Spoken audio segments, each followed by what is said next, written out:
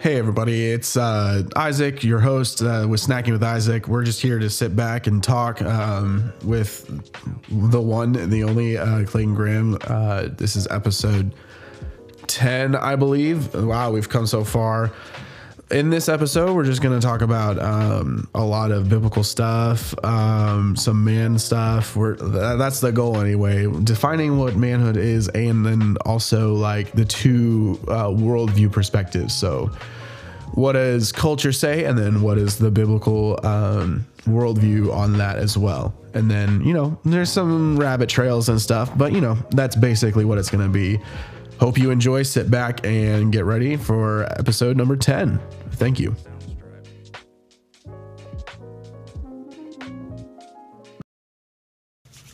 So this is, we're going for it. All right. Welcome. Sorry, it's been like almost 6 months, but we're back, and I'm trying to bring the energy today because of what we are going to be consuming today for our snack. I say "are" because I'm not alone again. So I'm here with one of my good friends from work, a coworker, friend, whatever you want to say. We can say friend. Sure. I think we've established that. Yeah.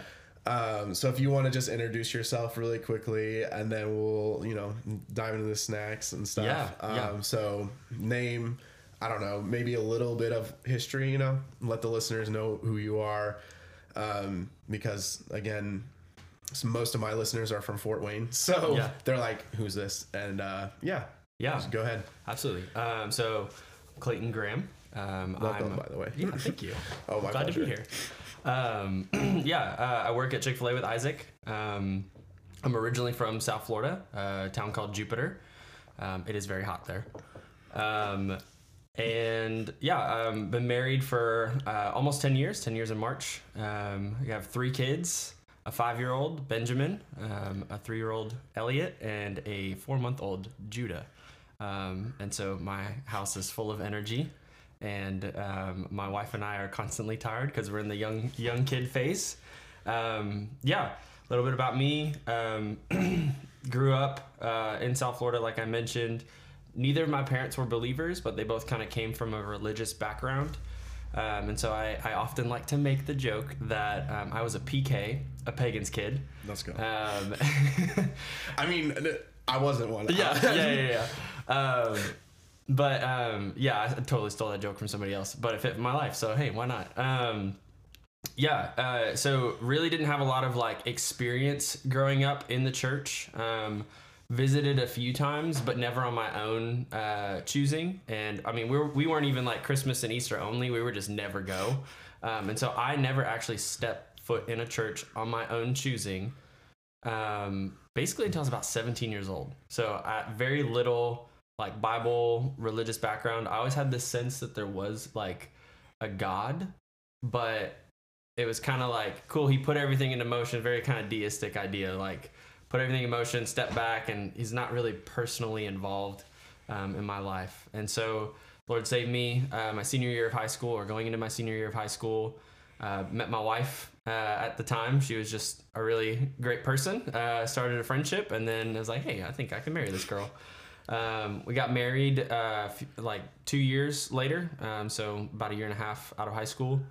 Moved up here to Louisville, Kentucky to go to Boyce College because I felt a calling to ministry. And then, picked up a job at Chick-fil-A as kind of like a second job in the summer to make ends meet. I was working at UPS at the time, and quickly realized that I would enjoy my life more if I worked at a place that I enjoyed being at. So by the end of that summer, I quit UPS and went full-time at Chick-fil-A, or close to.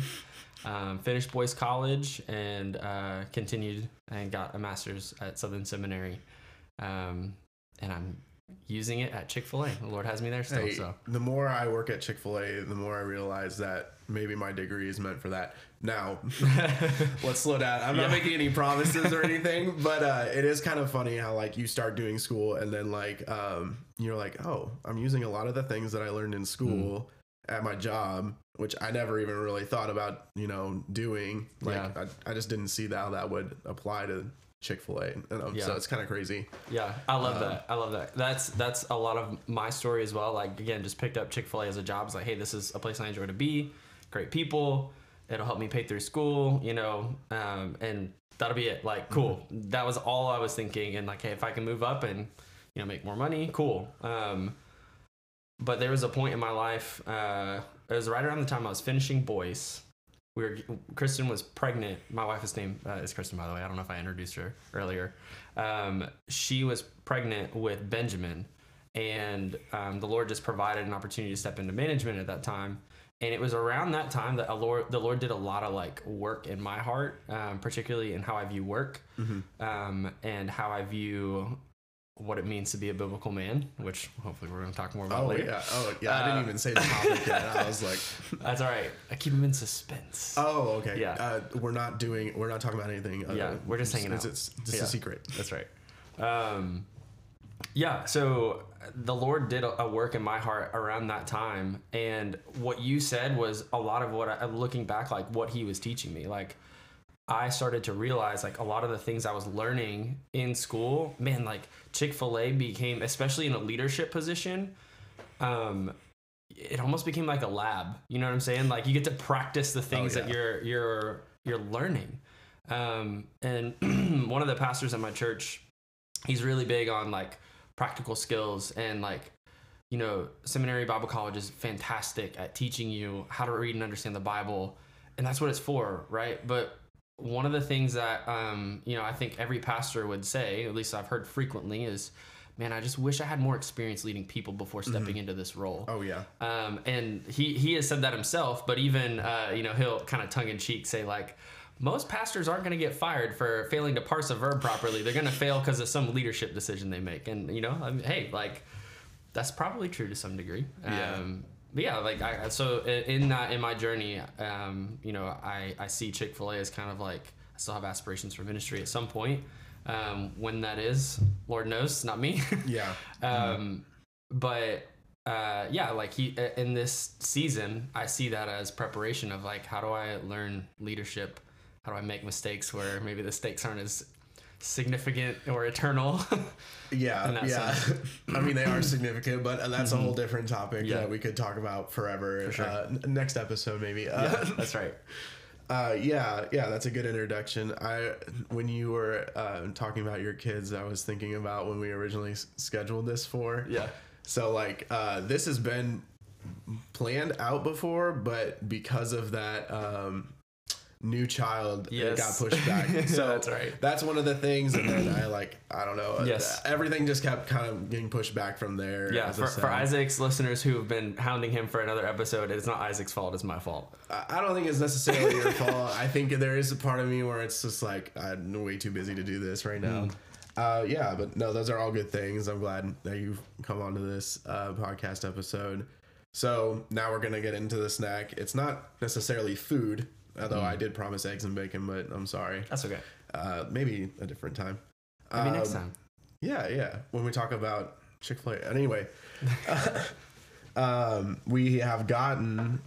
Well, you should talk about it since you know a little bit more about it. Yeah. I just started trying it, so I will talk about like my experience with it so far. You just describe it. Yeah, I mean, so if anybody knows me, like I am not an energy drink person. And I am, obviously. And Isaac clearly is. If you've met Isaac or know Isaac. Yeah. I'm just not big into that. Part of it is just like, for me, the thing is like, it gets my heart rate going, whatever, gives me a caffeine boost. But like the chemical side of it, just always kind of freaked me out a little bit. I don't know. I don't have any caution to that. I'm just like, it makes me feel good. Yeah. I'm just going to keep on going. Yeah. Well, I always felt that way. And then even more so once I started having kids and it was like, okay, I got to like make sure like I'm taking care of myself. So yeah, I don't know. It did something in me. I'm like, I should probably think more about this. So one of the guys that I listen to for leadership content is Jocko Willink, retired Navy SEAL. And if you guys are familiar with him, there's a lot of great stuff. Highly recommend him. But he has his own like brand of nutrition, and he's very like big on like clean ingredients and eating right, good nutrition, discipline, not eating junk food, not putting bad things into your body. And so he created his own like product line because he just wanted to have good stuff that tasted good and was good for you. And so I started with just like some protein powder because I was like, man, I can't find one I like. And, you know, my list was not very complicated. It was like, I just want it to taste good. Oh, yeah. I don't want it to be like chalky, and I want it to like mix well and not be like clumpy. It checked all the boxes 100%, and clean ingredients, of course. Like, and so like, you know, I ran it by my wife because she's usually more knowledgeable on those, like, you know, what's good, what's not. And she was like, this stuff looks good. Like, there's nothing in here that's alarming. So I tried his protein. I was like, man, this stuff is good. Well, then I started recently seeing that he had energy drinks, and I was like, you know, I am probably in the most tired season of my life up to this point. I'm not saying it won't change or get worse, but I'm, you know, being a parent's exhausting. Shout out to all you young parents out there. So, you know, I'm not big on energy drinks, and I went to an event recently, and I saw that they had some of these, they call them Jocko Goes. Yeah, that's what I refer to them, and everyone's just like, the powder? And I was like, no, there's this drink. Yeah, it's the canned version of the powder. Hey. And so, yeah, I saw those, and I was like, man, I'll just try one. And yeah, that was my first experience really with any kind of energy drink. So I've had a couple since then, but I've only had one flavor, so I'm looking forward to the two that we have here. I have not tried them yet. So as he said, I am a major caffeine drinker, consumer extraordinaire. I don't know. However, I've slowed down a lot. I'm proud of you. Thank you. Although this past week I have like dipped my toe back into the water, but you know, I'm making my way back out. That's right. The biggest reason I usually drink energy drinks is because I do like carbonation and I like the taste. Mm-hmm. Those are the two biggest factors for me. And so when I'm trying to eat better, I'm trying not to do soda. Mm-hmm. And so what is like the natural like response? You need something carbonated, and seltzer water does not do it for me. I don't know. Yeah. Like I've tried it almost every brand. I'm like, this is disgusting. Mm. It tastes gross. So I'm just not going to put it in my body. Have you seen those like memes of like a LaCroix? It's like someone whispering like, mango from the other room. They just something. Like cut a mango over there. Yeah. Yes. So I was just like, I'm just not going to do it. And so I turned to energy drinks in the time of need of trying to find something other than soda, for weight purposes, obviously. And then it just kind of got worse from there, because obviously like you don't want to consume a ton of caffeine, because it's bad for you. But then also, like you mentioned, like the chemicals, a lot of like the ones that you would typically drink, like Monster and stuff, either have a ton of chemicals if you're drinking like the diet ones, or like even if you're drinking the regular ones, are like chock full of sugar. Yeah. So it's not really a healthy alternative. So I've tried to step away from that. And it's just hard because like the taste is such a big factor for me. Mm-hmm. So stepping to something that's better tasting than what like original Monster is really hard for me to do. So they're meant to be like this really sweet, like awesome, like drink. Yeah. So that you'll want it. Exactly. So, so I've tried the one. It's called Orange Afterburner or Afterburner Orange. Yeah. There are kind of like, again, a couple things. So you got taste. You've got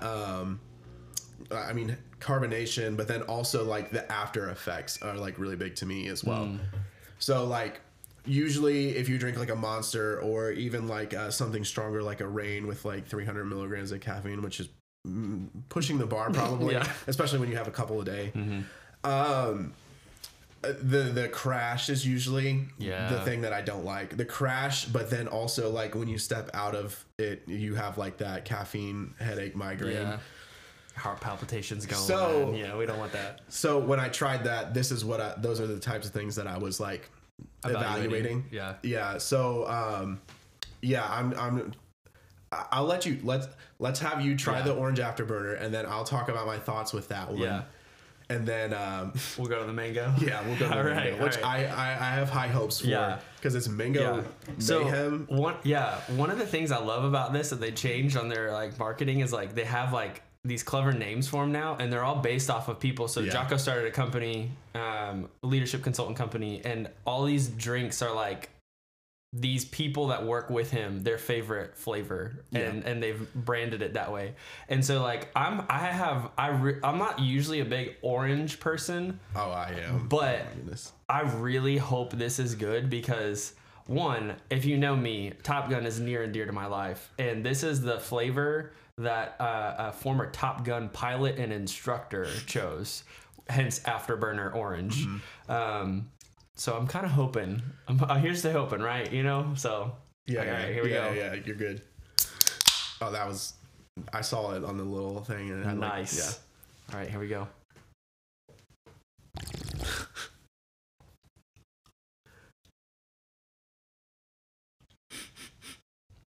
That was so good. Really? You liked it? I don't have much problems, man. I have low bar.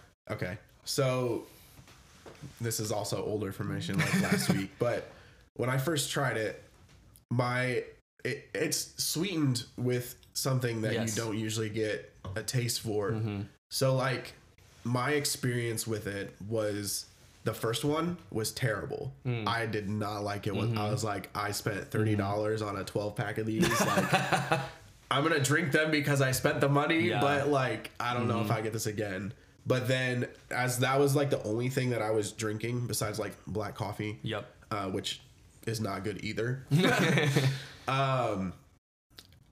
It slowly like grew on me. So I think like you kind of like just have to make the change over. So like I would say acquired taste. I hate when people say that because I'm just like, it's your palate. Your palate is so used to like all these very sugary things. Yeah. And so when you like almost like detox yourself from those things, you actually realize that like you don't need as much sugar as most of these things have. Well, and like I think also just what it's sweetened with like the natural, like it's like monk fruit or something like that. Yeah, so that's one of the things I like about Jocko's products too. You're mentioning this, we're diving in on this one. Like you mentioned the sugar, like the Crash and the high sugar content. Like it's 0 sugar and it's sweetened with monk fruit, which is, you know, a sugar alternative. Yeah. So like as I was drinking it, I slowly like my taste buds sifted over to like, okay, this is actually good. I can see that. I enjoyed it. I can see that. And the other thing was like the Crash. So it says no crash, and a lot of energy drinks say that. I was like, okay, we'll see. It operates on like the 90 milligram range, which is like a 20 ounce soda, if you didn't know. And so really, it didn't have a crash for me. Like I would drink one like every 2 days or something like that. Usually for a caffeine headache to set in, it's going to be like 1 day or something. So like I was like testing to see, okay, am I going to get a migraine or not? Yeah. Didn't get one. Hey, so like I slowly was like, okay, this is better for me. It's just more of like, I got to put it in the budget now. We should contact them and just say tested and proven, no crash. No caffeine addiction or something on there. I don't know. Cause you know, all these lines are like, you know, not FDA approved or whatever. Cause it's their own brand. I thought these were. Maybe these are. I thought okay. Maybe it's like the protein stuff. You know, that's usually where it says like, hey, these are a dietary supplement not approved by the FDA. But this one actually probably is cause it's, you know, mass marketed. I don't know. Oh, it's got an asterisk here in the bottom. It says these statements have not been evaluated by the Food and Drug Administration. This product is not intended to diagnose, treat, cure, or prevent disease. And it's all like the, you know, increased focus, balanced energy, supports memory. Those are just, you know, my favorite. Yeah, my favorite can is the Rain. It says like increased concentration, no fatigue, and then something else. And I'm always like no fatigue or whatever. Yeah. So now you've tried that one. Yeah. Do you need to cleanse your palate? And I probably should. You probably should. Because, you know, yeah. So I do want to acknowledge that. Like So, you know, you mentioned like he has the powders, like kind of the same thing. Like I was using a different like pre-workout for a while that was on the sweeter side. Okay. I'll say it's still kind of clean ingredients as much as I could, right? You know, you always sacrifice something with those things. But I switched over to one of those, like the powder that he has. And it's kind of the same thing you mentioned. Like my first go at it, I was like, I don't think I can finish this canister because, like, dude, it was. Ugh. And then, like, after a week, I was like, I actually kind of like this now. Yeah. Like, I guess I just adjusted. I don't know. Because, you know, I had the same determination. It's like, I bought this thing. I'm gonna get every penny out of it. I'm not just throwing it away. Yeah. So, yeah, I'm hoping this one tastes better than that one. Like, it was good, but I really like orange stuff. And it just had, like, more of a, not like an overbearing orange flavor. which is what I like because I don't know, You like citrusy stuff the is punch. so You like the good. punch. I love lemons. I love limes. Oranges are so good as well. So this next one I haven't tried yet, so we're gonna get like a little bit more probably. It's passion fruit plus mango, but it's called Mango Mayhem. So Compliments of Echo Charles. we'll see.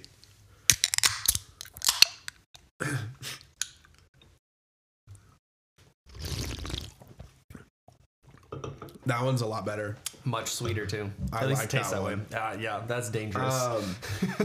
Yeah, this one obviously is more sweeter. It's a little less. I don't know. I don't. It's not. It doesn't feel as carbonated. Maybe the orange. I don't know. For me, the orange kind of brought out more of the carbonation. I'm trying to remember. It does taste just better, and that's just like I don't know how to describe it quite yet. And that might be the flavor profile choices. I don't know. What do you think so far? I think it's pretty good. I like it better than the Afterburner. I do too. I don't know. It delivers a lot more of what I think an energy drink should taste like. It's a little bit more familiar. The like monk fruit like sweetener isn't as overbearing as it is in the other one. I think that might be what it is. You get more of the fruit flavor rather than the sweeter. And I love fruit, so There you go. I like it. I would probably recommend that. I would. Yeah, I got these from Amazon Prime too. So There you go.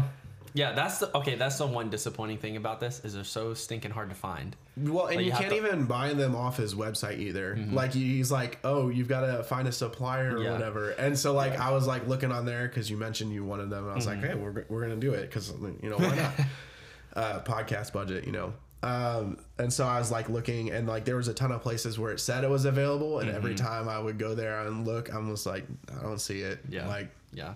I don't That's know. the I thing. looked really It's hard. pretty new, so I feel like that's a strategy for him. Is like go find a supplier, go tell somebody you want it, and then maybe they'll order it, kind of thing. So Yeah, I guess that's might be how it works. yeah, Yeah, I watched a video and they tried all of them, and they said the Afterburner Orange was the worst one. interesting. Okay, well I got high hopes then because it was like, again, I'm not saying like, oh man, like that was so good I want to have it all the time, like that mango one. Though. Yeah, my problem is like I'll probably just 12 packs are so hard for me because I'm just like I could drink that in a full week and it'd be gone. Yeah, So gotta have that discipline. yeah.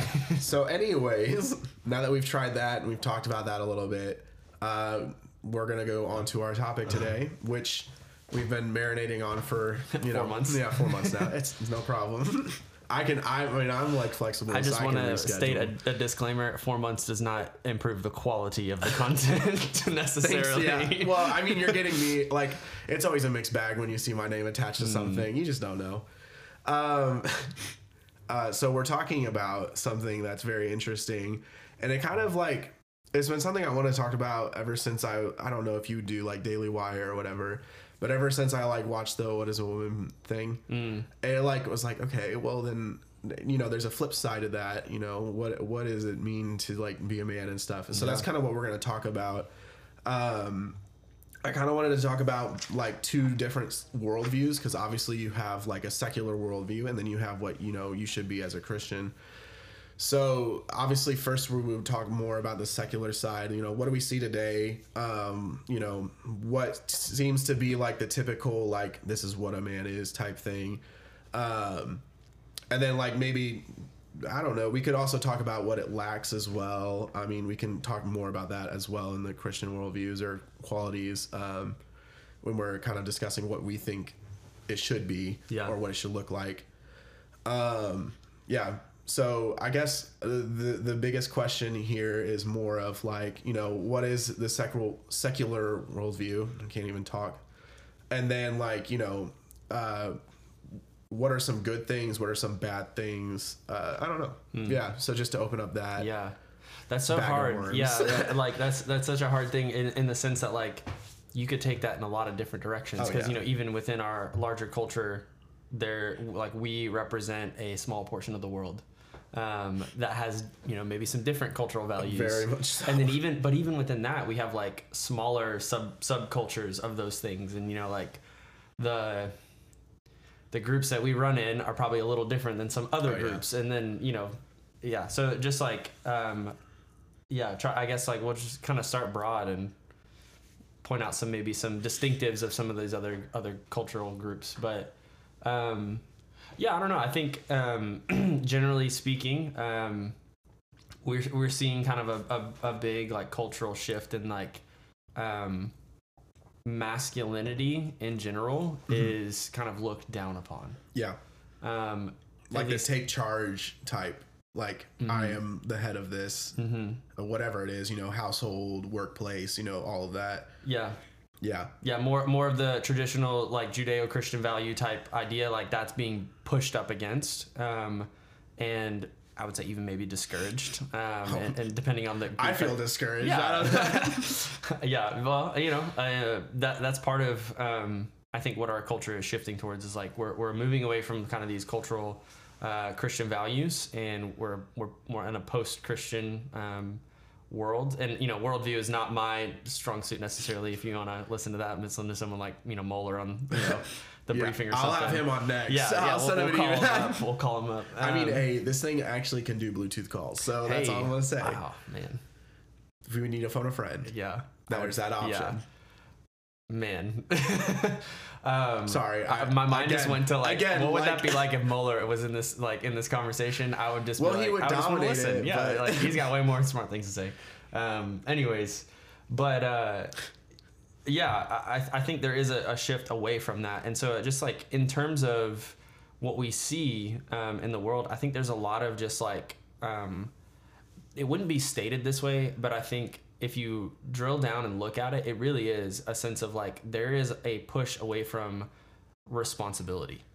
There's a push away from seeing men be, like you mentioned, leaders or stepping up and taking responsibility for different areas in society that are typically, like historically speaking, more of a like reflecting masculine leadership. And that's not there, we can get into a whole conversation about that, but that's not to say it's necessarily good. But I think behind that is just like that avoidance of responsibility. I think we're seeing that a lot.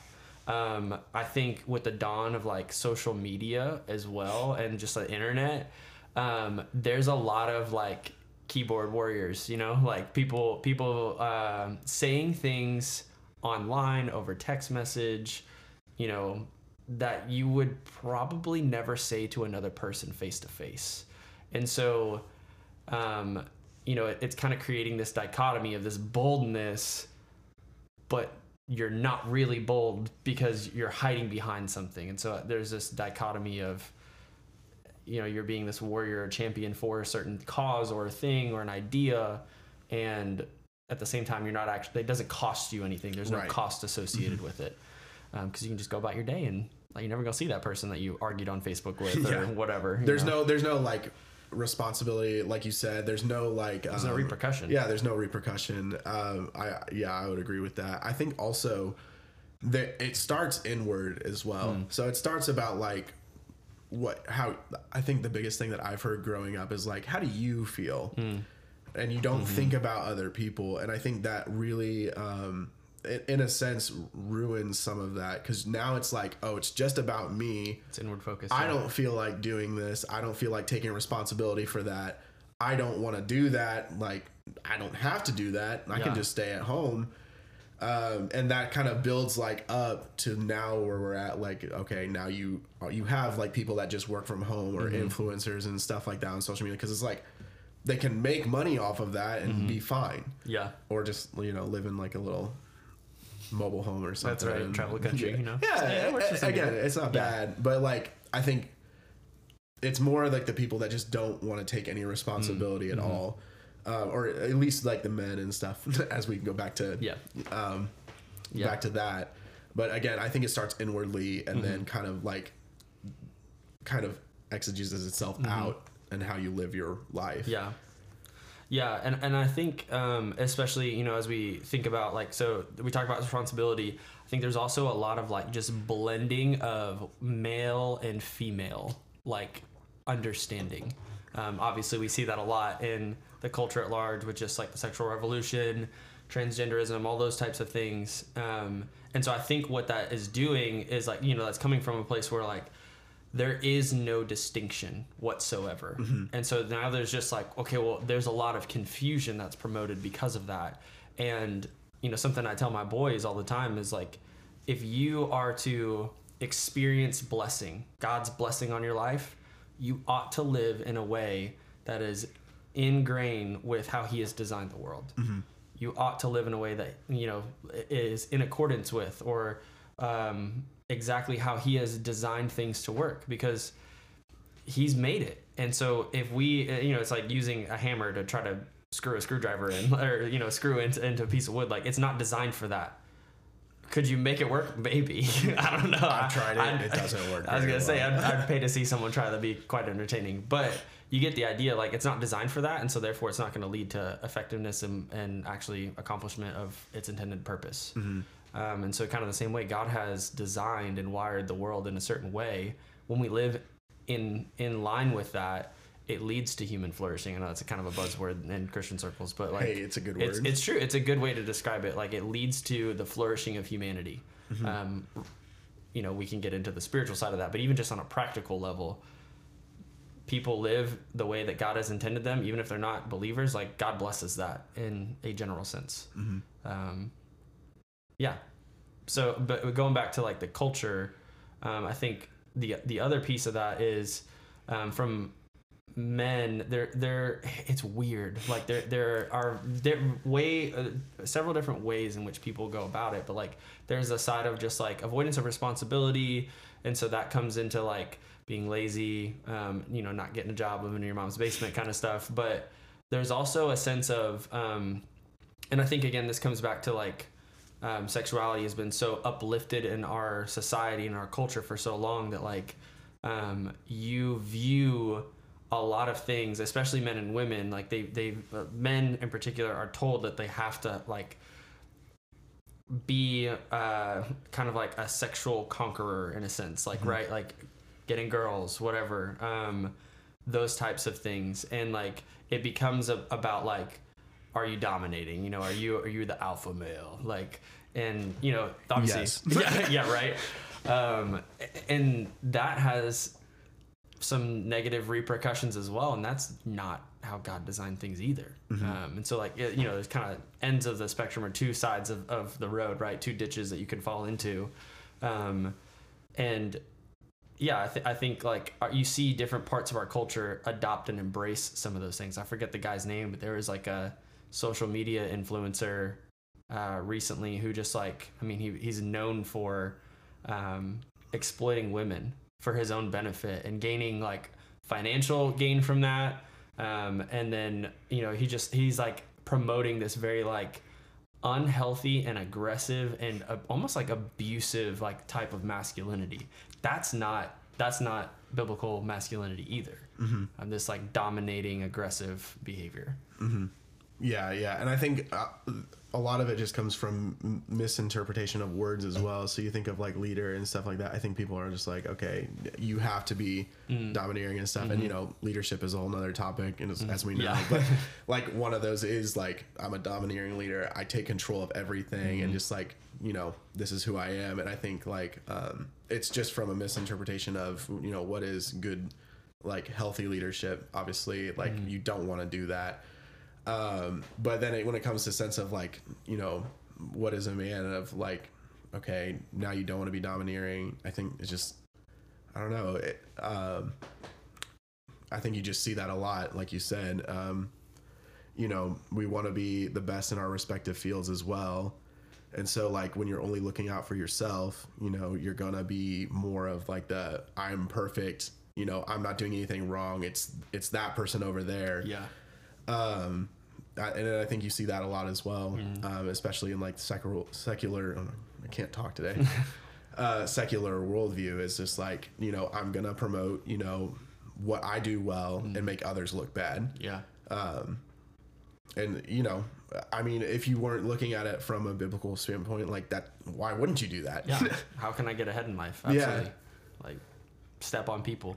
So I had a question and then I just went away. So cool. Maybe this is our segue into, the better side of it, you know? Yeah. I would say it's better. I would agree. Yeah. Okay, Again, good, going back to living in the grain, right? So that's kind of a little bit of like secular worldview, I would say. I mean, there's still a lot you could say. You could ask, you know, do you think there is anything that is done well in that? Yeah, I think that we didn't address that. Yeah, I do. Yeah, so I think that's a healthy way to look at it, because that's not to say everything is bad. Right. You know, I think there is some level of responsibility that men take. You know, there is an expectation that fathers, you know, should be present in the home. I think there, depending on, you know, where you're at, I think more conservative circles, maybe, without saying any kind of religious background or anything, but just kind of more, you know, conservative leaning, like you can see the sense of like, well, you gotta put food on the table, you gotta provide for your family, you know, you gotta raise them right. Like there are certain things like that. You know, I think in some circles there's also a level of like I guess I think of my father, for example. Again, he's not a believer, and there are a lot of things that I would do different in my home that were done in my home growing up. But one of the things I look back on is like my father was an incredibly hard worker and set a great precedent for hard work, provision in the home, doing things that needed to be done around the house that, you know, other families might not have seen that. And, you know, like there are a lot of things about my relationship with my father that I wish were better, but looking back on those things, like he set a great example of what it means to be a man who works hard, provides for his family. And yeah, I think sometimes we can just overlook even the graces that God has given us, even in difficult circumstances. So, you know, like my parents' marriage, for example, like ended in divorce. And so that even there was a point in my life where I could not have said a positive thing about really either of my parents. And that was, you know, work that God did in my life, like part of my journey of becoming a Christian. But looking back and being able to say those things, like that's a work of God in my life. Because yeah, like it's so easy to point out what's wrong. It's like my pastor said this on Sunday from the pulpit, but it's lazy. It's lazy to be critical. It's so easy because all you got to do is say, well, that's not right. Anybody can do that. But to do the hard work of pointing out what is good, what is honorable, and lifting those things up, that, you know, that's the harder job. And so, yeah, I think like there is a sense of, in you know, because again, we're trying to be broad here. There are general understandings of like the family is good. You know, men being present is good for society. Men being present in the lives of their children, and good work ethics and provision. You know, those are all good things. Teaching them, instructing them, those are all good things. You know, you could take that in a lot of different directions, but I think that's a generally speaking, like that's a positive thing I see in our culture. Yeah. And I think one thing to add to that, because like my dad is an extremely hard worker as well. Like I remember when I was younger, like seeing him leave at like 5:30 in the morning, and then, you know, not coming back until like, you know, 8 or whatever at night. Like those are long days. That's like 12-hour days right there every day. And, you know, maybe like he's not the best communicator and stuff like that, but you know, actions do speak louder than words. So seeing that every day has kind of promoted me to be like, okay, yes, I need to be a better communicator, but then, you know, there's also like the hard work aspect. And I think there is like in a healthy way of like wanting to be like the best in, you know, your field as well, or like just, you know, trying to glorify God with everything you do. So you're doing everything to the best of your ability. You know, and just trying to do that in a godly way kind of promotes like, you know, hard work as well. Because you're like, I mean, you can speak about laziness. What are you going to do about it though? Yeah. And it really comes down to that, you know, you see what's wrong. Are you going to fix it? Are you going to glorify God in what you do? You know, and it also changes your aspect on how you live your life as well.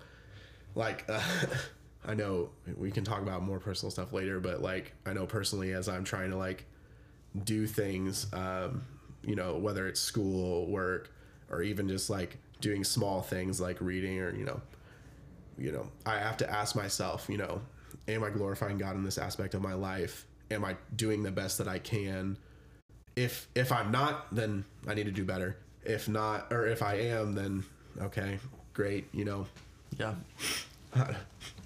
Not to play all my cards, but I don't know. Those are some of the things that I think about when I'm thinking about, like, you know, what is good out there in secular worldview, and, you know, what is bad. There is good, and like you said, it's good to seek, like, or see and look to see what actually is good. Mm-hmm. But then you also have to think of it in your Christian lens as well. Yeah. So that's what we're gonna do. That's right. And there's nothing wrong with this worldview, by the way. So it's all right as long as you interpret it right. That's right. I don't really know where to start here. So we have Christian worldviews. So I guess we could start at the very, very beginning, you know. Genesis. That's right. What better place to start? So I like the Bible. As you should. But I think, like, you get, like, your first glimpse of what, you know, you should be as a man in this. Obviously, you see, like, the first people created. But not just that, you even back up to see, you know, you see throughout the Bible, like, you are supposed to be, like, following God, right? And so what is the first thing that happens is that creation, right? So it's like, we're not just, like, in a healthy way and not a heretical way, obviously. Hopefully that's understood. I'm just going to say it. But, like, we see the thing that, like, God does, he creates, and we're supposed to, like, not create, but we're supposed to, like, appreciate the things that he's created as well. And I think that's where it starts, is like, okay, he's created everything. What is it? It's good. And so appreciating what he's created for us is good. We need to do that. Yeah. And how do we do that? Through worship. And so then you kind of dive into, you know, how do you do that? So then you get into, like, I don't know, Genesis 2 is the first one that I have. I think we could back up a little bit more and just kind of start, what does it mean to be human? Yeah. And then get into masculinity a little bit. Sure. Because I know, like, we have... It's a little out of order. It's a little out of order. I didn't order it. That's just, my like, bad. No. I should have done it. It's okay. No, but I think just starting. So you mentioned, like, creation. Obviously, we're in Genesis 1 here, and I think verses 26 through 31 really give you a picture of, like, what is God's intention for mankind.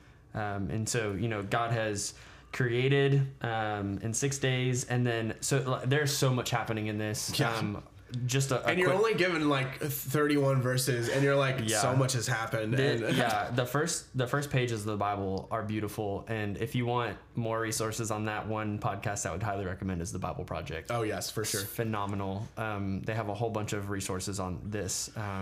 But again, like, you kind of see in the first 3 days, you know, he's creating space, and then in the second 3 days he's filling those spaces. And then on the seventh day, obviously, he rests. And there's so much poetry. There's so much, like, symmetry with these chapters. You know, in the first 3 days, you have, like, 3 things plus 1 in the creation of the land, and then vegetation sprouts. And then in the second set of 3 days, it's 3 plus 1 in that he's filling all of these spaces. But then there's a special creature that's made, and it's human. It's Adam. That's the Hebrew word anyways. And that's where we get Adam's name. But, you know, then, like, okay, he's done this. All the livestock has been created. God saw that it was good. And then here's the plus 1 in verse 26. Then God said, let us make man in our image, after our likeness, and let them have dominion over. And then again, he just lists all the created beings that he created. And then in verse 27, so God created man in his own image. In the image of God, he created him. Male and female, he created them. So I think there is a sense in which, like, you know, we have to appreciate that male and female together images God in a unique way. But that doesn't diminish that individual male and an individual female are also created in the image of God. So there's, you know, obviously there's things going on here that get explained later in the Bible. But, you know, at the very least, we see that being created in the image of God implies that we have dominion. Like he gives us purpose and shared responsibility of ruling over. Dominion is a kingly, like, you know, royal type word in the Bible. And so like God has set his image bearers in creation that he's just made as like the crown jewel of his creation, and they're to rule with him how he would rule, and have dominion over the created beings. And so, you know, God says he blesses them, and he says to them, be fruitful and multiply, fill the earth, subdue it, and have dominion over. And again, he lists all the animals. So again, like you see that idea, there's a continued idea. Repetition in the Bible means it's important, right? Yeah. And so again, there's this idea that like to be created in God's image is to have rule and reign over creation, obviously understood rightly in context of relation to God.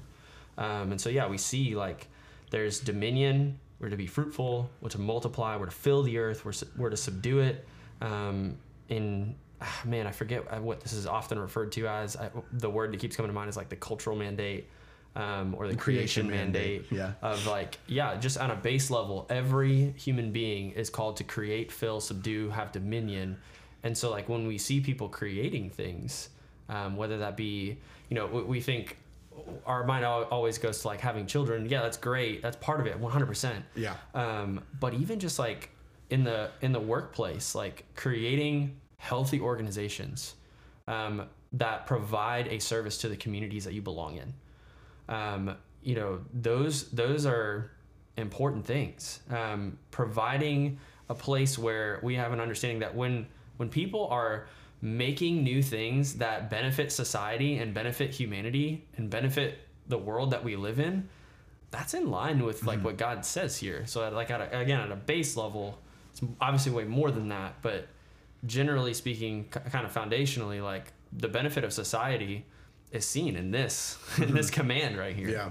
And I think one of the things that also is like you said, like, you know, creating healthy, you know, cultures of, you know, wherever you're at. But then also I think like even when you get, like deep dive into it, it's more of like creating healthy relationships with other people, you know, like other created, you know, image bearers around you. You know, how are you treating those people?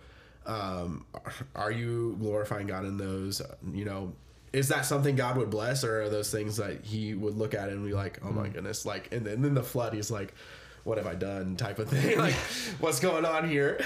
That would have been my words. I'm like, what is going on? But yeah, I think like God created relationships with other people, not just, you know, women, but men as well, having other relationships with, you know, men, in a healthy way, obviously. And so like, yeah, I agree with that. And then, you kind of you go into like the, kind of not necessarily like the same thing, but like a different perspective. When you get into chapter two, it's like more in depth of like, this is what's going on in the sixth day. And you get into like the chapter 15, and he like says the Lord God took man and placed him in the Garden of Eden to work it and to watch over it. Interesting. What version do you have? I have the CSB. Okay. Yeah, because I have the ESV, and it says to work it and to keep it. But similar idea. It's always interesting when the Bible translators take like same word and translate it differently, because I think that, I don't know. Was yours in keep it? Yeah, to work it and to keep it. I think like when biblical translations are good to read many, because when translators take a different approach. Sorry, we're getting into biblical interpretation. No, it's good. It's good. Yeah, like it all works. It all works. I think it's just that should cause us to pause and go, oh, okay. So like, there's a word here in the original language that it's like, okay, it's hard to translate, or it's like it's not a one for one, and you can take it different ways. That should cause us to pause and say, oh, like let's explore this a little bit more. So, well, what did yours say again? Well, mine says to work it and watch over it. Yeah. Okay. I've actually just started using the CSB more. I think I got this one 2 years ago.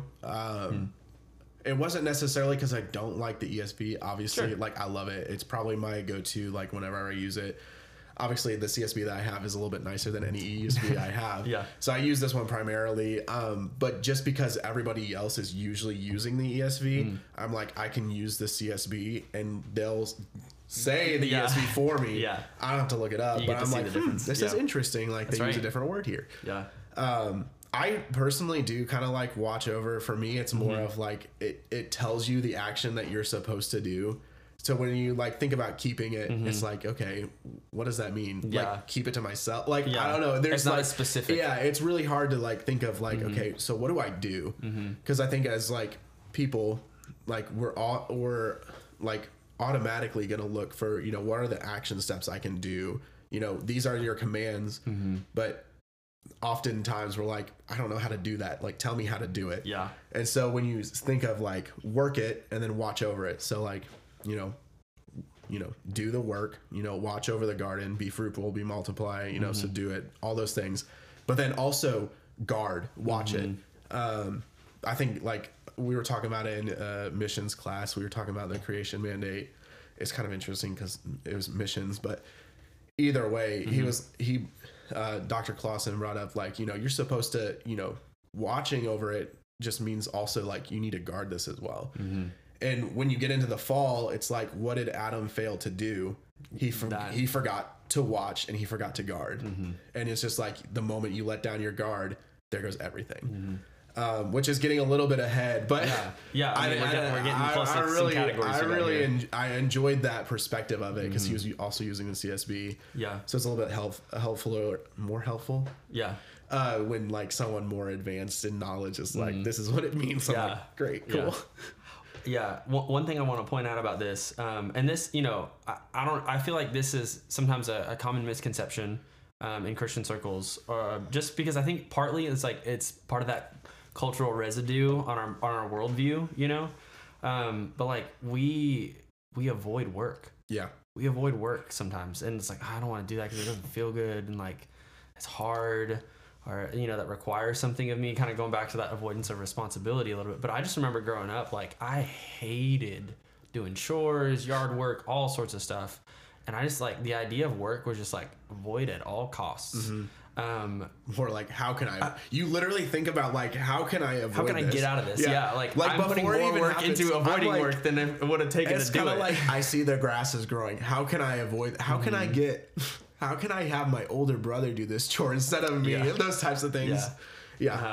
So that was just a part of my like value system growing up a little bit. And then when I became a Christian, like, you know, I got introduced to the idea, like, and we see it here. This is pre-fall. God tells Adam to work and to keep. Like that is a part of God's command before the fall. It's not a result of the fall. Work is not a result of the fall. So again, going back to if we want to experience God's blessings in our life and that will lead to flourishing, that will lead to like, you know, a satisfying life and generally speaking, work is a part of that. Work brings dignity to mankind, especially to men. Because again, this is a command given to Adam and this snapshot, you know, Eve hasn't been formed yet. Correct. She you know, that story or part of the story comes a couple verses later. So God's speaking directly to Adam here. He is to work and to keep. And so again, like work is not bad. Like work is a part of God's design for mankind. And so like, I don't know, I remember when I first started to get introduced to that, I was like, my ideas about work and avoiding work changed completely. Like my value was like, okay, well, like I should enjoy this. So how can I start to enjoy this since this is the way God has made me? And in fact, I think most people would recognize that like when you actually avoid work or you're not like actively working on something or doing those things, that doesn't mean like working with your hands necessarily, you're doing some form of work, again, that contributes to the overall well-being of society. When you're not doing that, man, like that affects you. Like I think that actually leads to a lot of depression and less satisfying life because again, like God's made us for that. And so if we avoid those things, we would expect to see the negative consequences of that.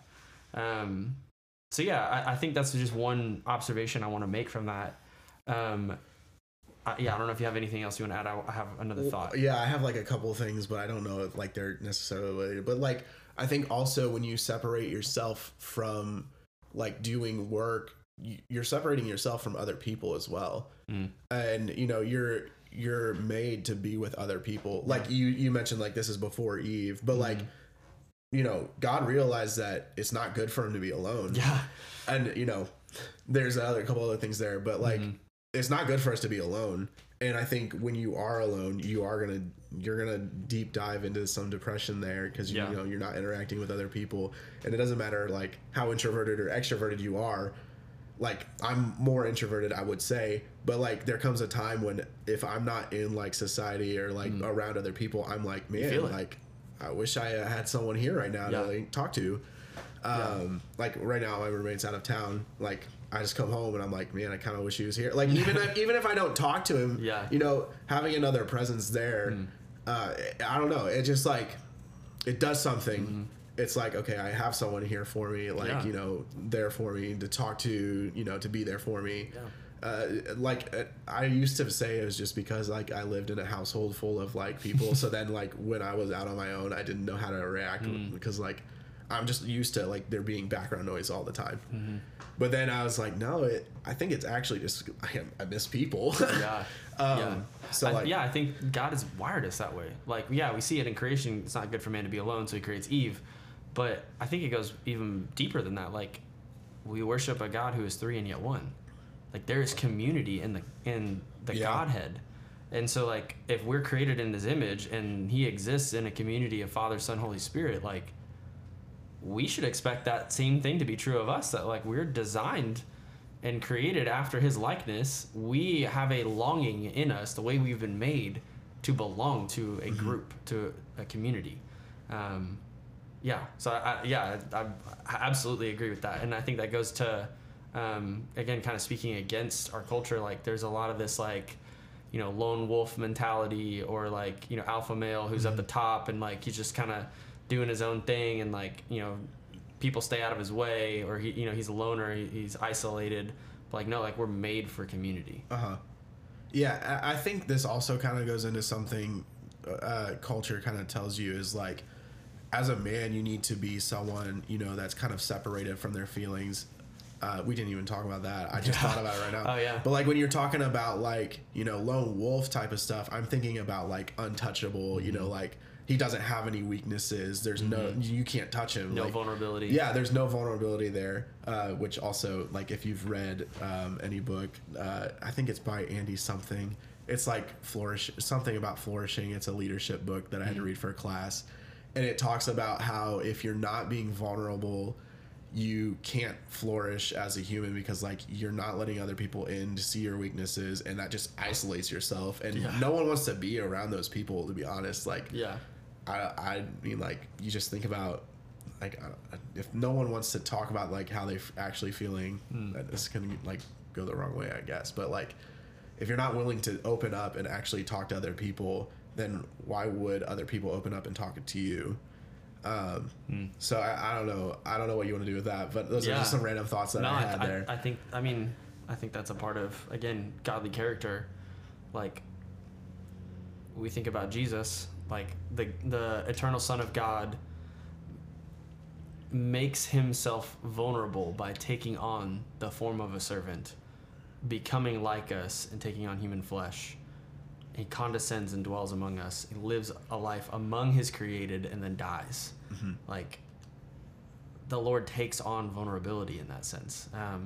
Now you gotta be careful with some of those distinctions and all that stuff, but I think there's a level of, like, we see that, like, the eternal Son of God displaying humility, and honestly, it doesn't start with Jesus. Like, it starts even here in the garden. Like, we didn't touch on it, but like, God creates all these things, makes Adam, and says, all right, name them. He asks Adam to do it. Do you think God could do that himself? Absolutely. Absolutely, he could do that himself. He just created everything out of nothing. He's like, man, I mean, he's just there. Like. So I think that's an insight and a window into God's character, is that he brings in others to rule with him. And if that's his command to us, like, we see that in the first thing he does is he makes Adam name the animals. And there's also a level of a patient father with Adam. He could have easily just said, all right, I made all these animals. All right, Adam, here's Eve. I'm going to make her. And then, like, you guys name the animals together. I think there's an intentionality behind the way God does this. is not only is he you know, bringing in Adam of forming and ordering creation in that sense, but he's starting to see, okay, these aren't like me. These aren't like me. This isn't a helper fit for me. Yeah. And what God could have easily said, none of these are fit for you. I'm going to make a helper fit for you. But what does he do? He lets Adam come to that conclusion on his own by letting him name all the animals and see for himself. Mm-hmm. I think that's an example too of just like humility and patience and the character of God in allowing Adam and teaching him and allowing him to come to that conclusion on his own. And I think, man, that's something I'm not great at. But I admire that about God. Like, that is such a beautiful aspect of his character to me. And again, we see that in Jesus, but it starts even here in the garden. Like, man. Yeah. I think like that's all should be said about that. Yeah, that's right. I have no greater thoughts there. One last thing, and I think this will kind of keep our conversation moving forward. One last thing I wanted to point out about verse 15. Again, so the Lord God took the man and put him in the garden to work and to keep it. And this kind of gives us some categories, like, right, we talked about work and keep, but I should have looked up the reference, but I remember the same words here, if I remember correctly. You know, I withhold the right to be wrong, and someone could prove me wrong. It's totally okay. I would encourage someone to look at it, but I'm pretty sure that these are the same words that are used to describe the priests in the temple. Mm-hmm. Yeah. They are to work and to keep the temple. And so, you know, again, a lot of beauty in Genesis here, but like God is forming the cosmos, and then he's establishing Eden as this like place where he's going to dwell with his created.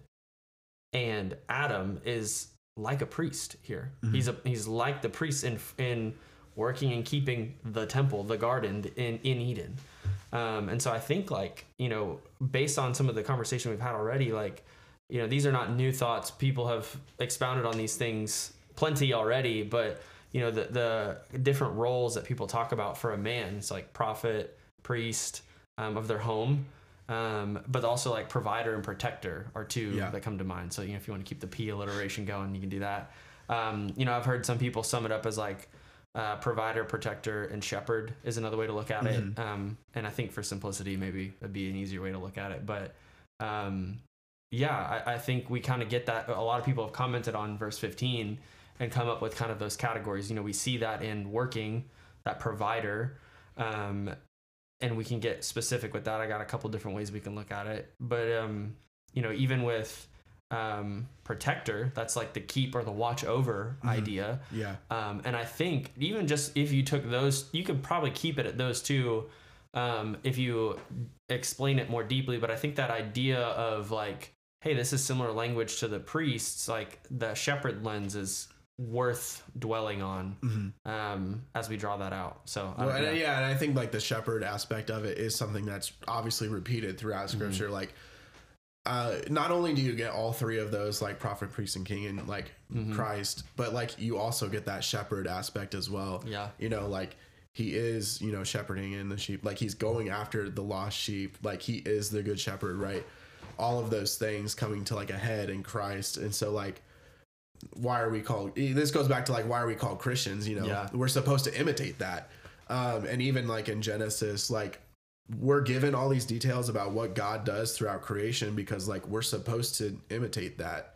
You know, obviously we're not trying to be God, but there is a good way of doing that. Yeah. Obviously there's a wrong way. Those ways. Another day. Yeah. But yeah, we're to imitate that. And I think, you know, doing that is also doing the work of a shepherd. And you mentioned like in your home, but then also like, you know, to other unbelievers, you know, like we're supposed to shepherd them into the good news of the gospel. Yeah. Yeah, that doesn't really, that's a mandate for everybody, but not necessarily to man, but like you see that first in creation, which is given to man, and then obviously implemented into, you know, his relationship with Eve as well. So that's, yeah. So, after that, we're going to take a little break. Yeah. And we'll, probably do a part 2. So stick around, and then, we'll be back. Yeah. So now we're back here.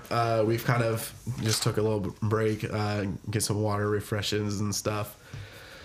All right, so we're kind of like picking back up with, I'll just lead right into it, the prophet, priest, and king stuff, which you said you had some thoughts on. So if you want to deep dive into those, and I'll make like little, I don't know, what do you want to call comments? Them? Isaac thoughts. Yeah, let's go. I mean, yeah, I'm good with that too. Maybe other things will click, and I'll just divert the whole conversation to something else, like normal. So you said you had something you want to talk about that. I'd love to hear those thoughts as well. And again, like, you know, I'm sharing things that I've heard other people say that have impacted my life, and so like this is in no way unique to me. But I think just like as I've heard these passages taught over the years, you know, by faithful men, and talking about like, what does it mean to be a provider? What does it mean to be a protector? And then, you know, when we look at, you know, the idea of shepherd, as kind of like combining that prophet and priest aspect of, Adam's responsibility, you know, five kind of ways for each, or lenses we could even say, like, to evaluate each of these kind of come to mind. And because it's easy to just hear the word provider, it's like, great, work hard, provide food, make money, right? Make money. and that is 100% part of it. I mean, we see that, you know, like Adam, he's commanded to work and keep the garden. You know, in chapter 1, he's commanded, like, he has every plant for food except for the knowledge of the tree of the knowledge of good and evil. And we see that repeated in chapter 2. Right after that command, you may eat of every tree in the garden. And so like, there's this idea of like, okay, it's going to take some work to keep the garden going, make sure that the plants are flourishing. It takes work. And so like, you know, when we look at that from like, a physical perspective, like that's typically what people think of when they hear provider. Hey, I get food, I pay the bills, make sure we have a place to live. Kids got clothes, I got clothes. You know, basic needs are met. And you know, Paul kind of like brushes up against people who don't do those things in the New Testament. In 1 Timothy 5 verse 8, you know, he basically makes a statement like, you don't work, you don't eat. You know, like you're a leech. go out and work if you're able-bodied. And again, like that's grounded in what we see in Genesis. Like we're made to work. But hey, you know, like most people would read that and hear that and go, check, you know, like pat on the back. I got like, that. I'm not in debt. I got everything or I need. Like I've got I'm a working place to hard. sleep, I'm providing. I'm providing for my family. And like, while that is good, you're just a decent man at that point. Mm-hmm. That's where most of us stop. Would you even dare to say like mediocre? Yeah. I mean, congratulations, you've met the bare minimum. Yeah. And I don't say that lightly because like that is hard work. Yeah. It is exhausting. I think also to add to that, you kind of see like that with Solomon in Ecclesiastes. He's like, you know, I've got everything. I've got wisdom. I've got money. I've got wives. I got women, yeah. Which, you know, Paul not according to God's design. Also has something to say about that. Yeah. But like, you know, he has everything. He doesn't need anything. He's a king, but yet he's still like, it's all vanity. Yeah. There's something missing. Yeah. And I remember thinking about those types of things, especially like, kind of when I moved back down to Louisville and like started working again. I'm just like, man, like, I'm just so done with like all the work. Like I'm done with doing school. I'm done with like working at Chick-fil-A. Like I'm so tired. It doesn't seem like it's doing anything. And it's kind of weird. I started reading through Ecclesiastes for some reason. I have, you know, the Lord's providence is why. You know, some sort of sovereignty, something out there was like, you need to read Ecclesiastes. So I did, and I started reading, and he's like, you know, I was like, man, like I really resonate with this. I feel like I'm just out here working and nothing is doing anything. And then you get to the part where it's like, you know, are you just like working, or like, do you enjoy what you do? Like you start to think of it. It really shifted my mind to like, okay, like it's not about me. It's not about what I do. It's not about the things that I have. But it's something greater. And then when you read the rest of the Bible, you kind of figure out, okay, what is that greater thing, you know? Yeah. Yeah. I don't remember Ecclesiastes enough to where it's like, I remember like, oh, this is the biggest moment. But I remember my mind shift from thinking about work from just like, oh, it's just work. It's just because I'm trying to provide for, what I'm doing, to being like, no, there's actual good work that you can do while working in like some job that you don't see yourself doing for the rest of your life. Yeah. And so that's kind of like where my mind changed. And that's a little caveat off of, providing, but I think you're hitting on that point a little bit. So yeah. And again, like that's not to disparage like the men who like, that's where they are. Like that is still good, but it's not ultimate. It's not like all that God has intended for you as a provider. And again, like that's where most of us stop. We just hear that, and those are the things that come to mind. It's like, yeah, I'm doing those things. Cool. I'm a man. Like I'm doing it.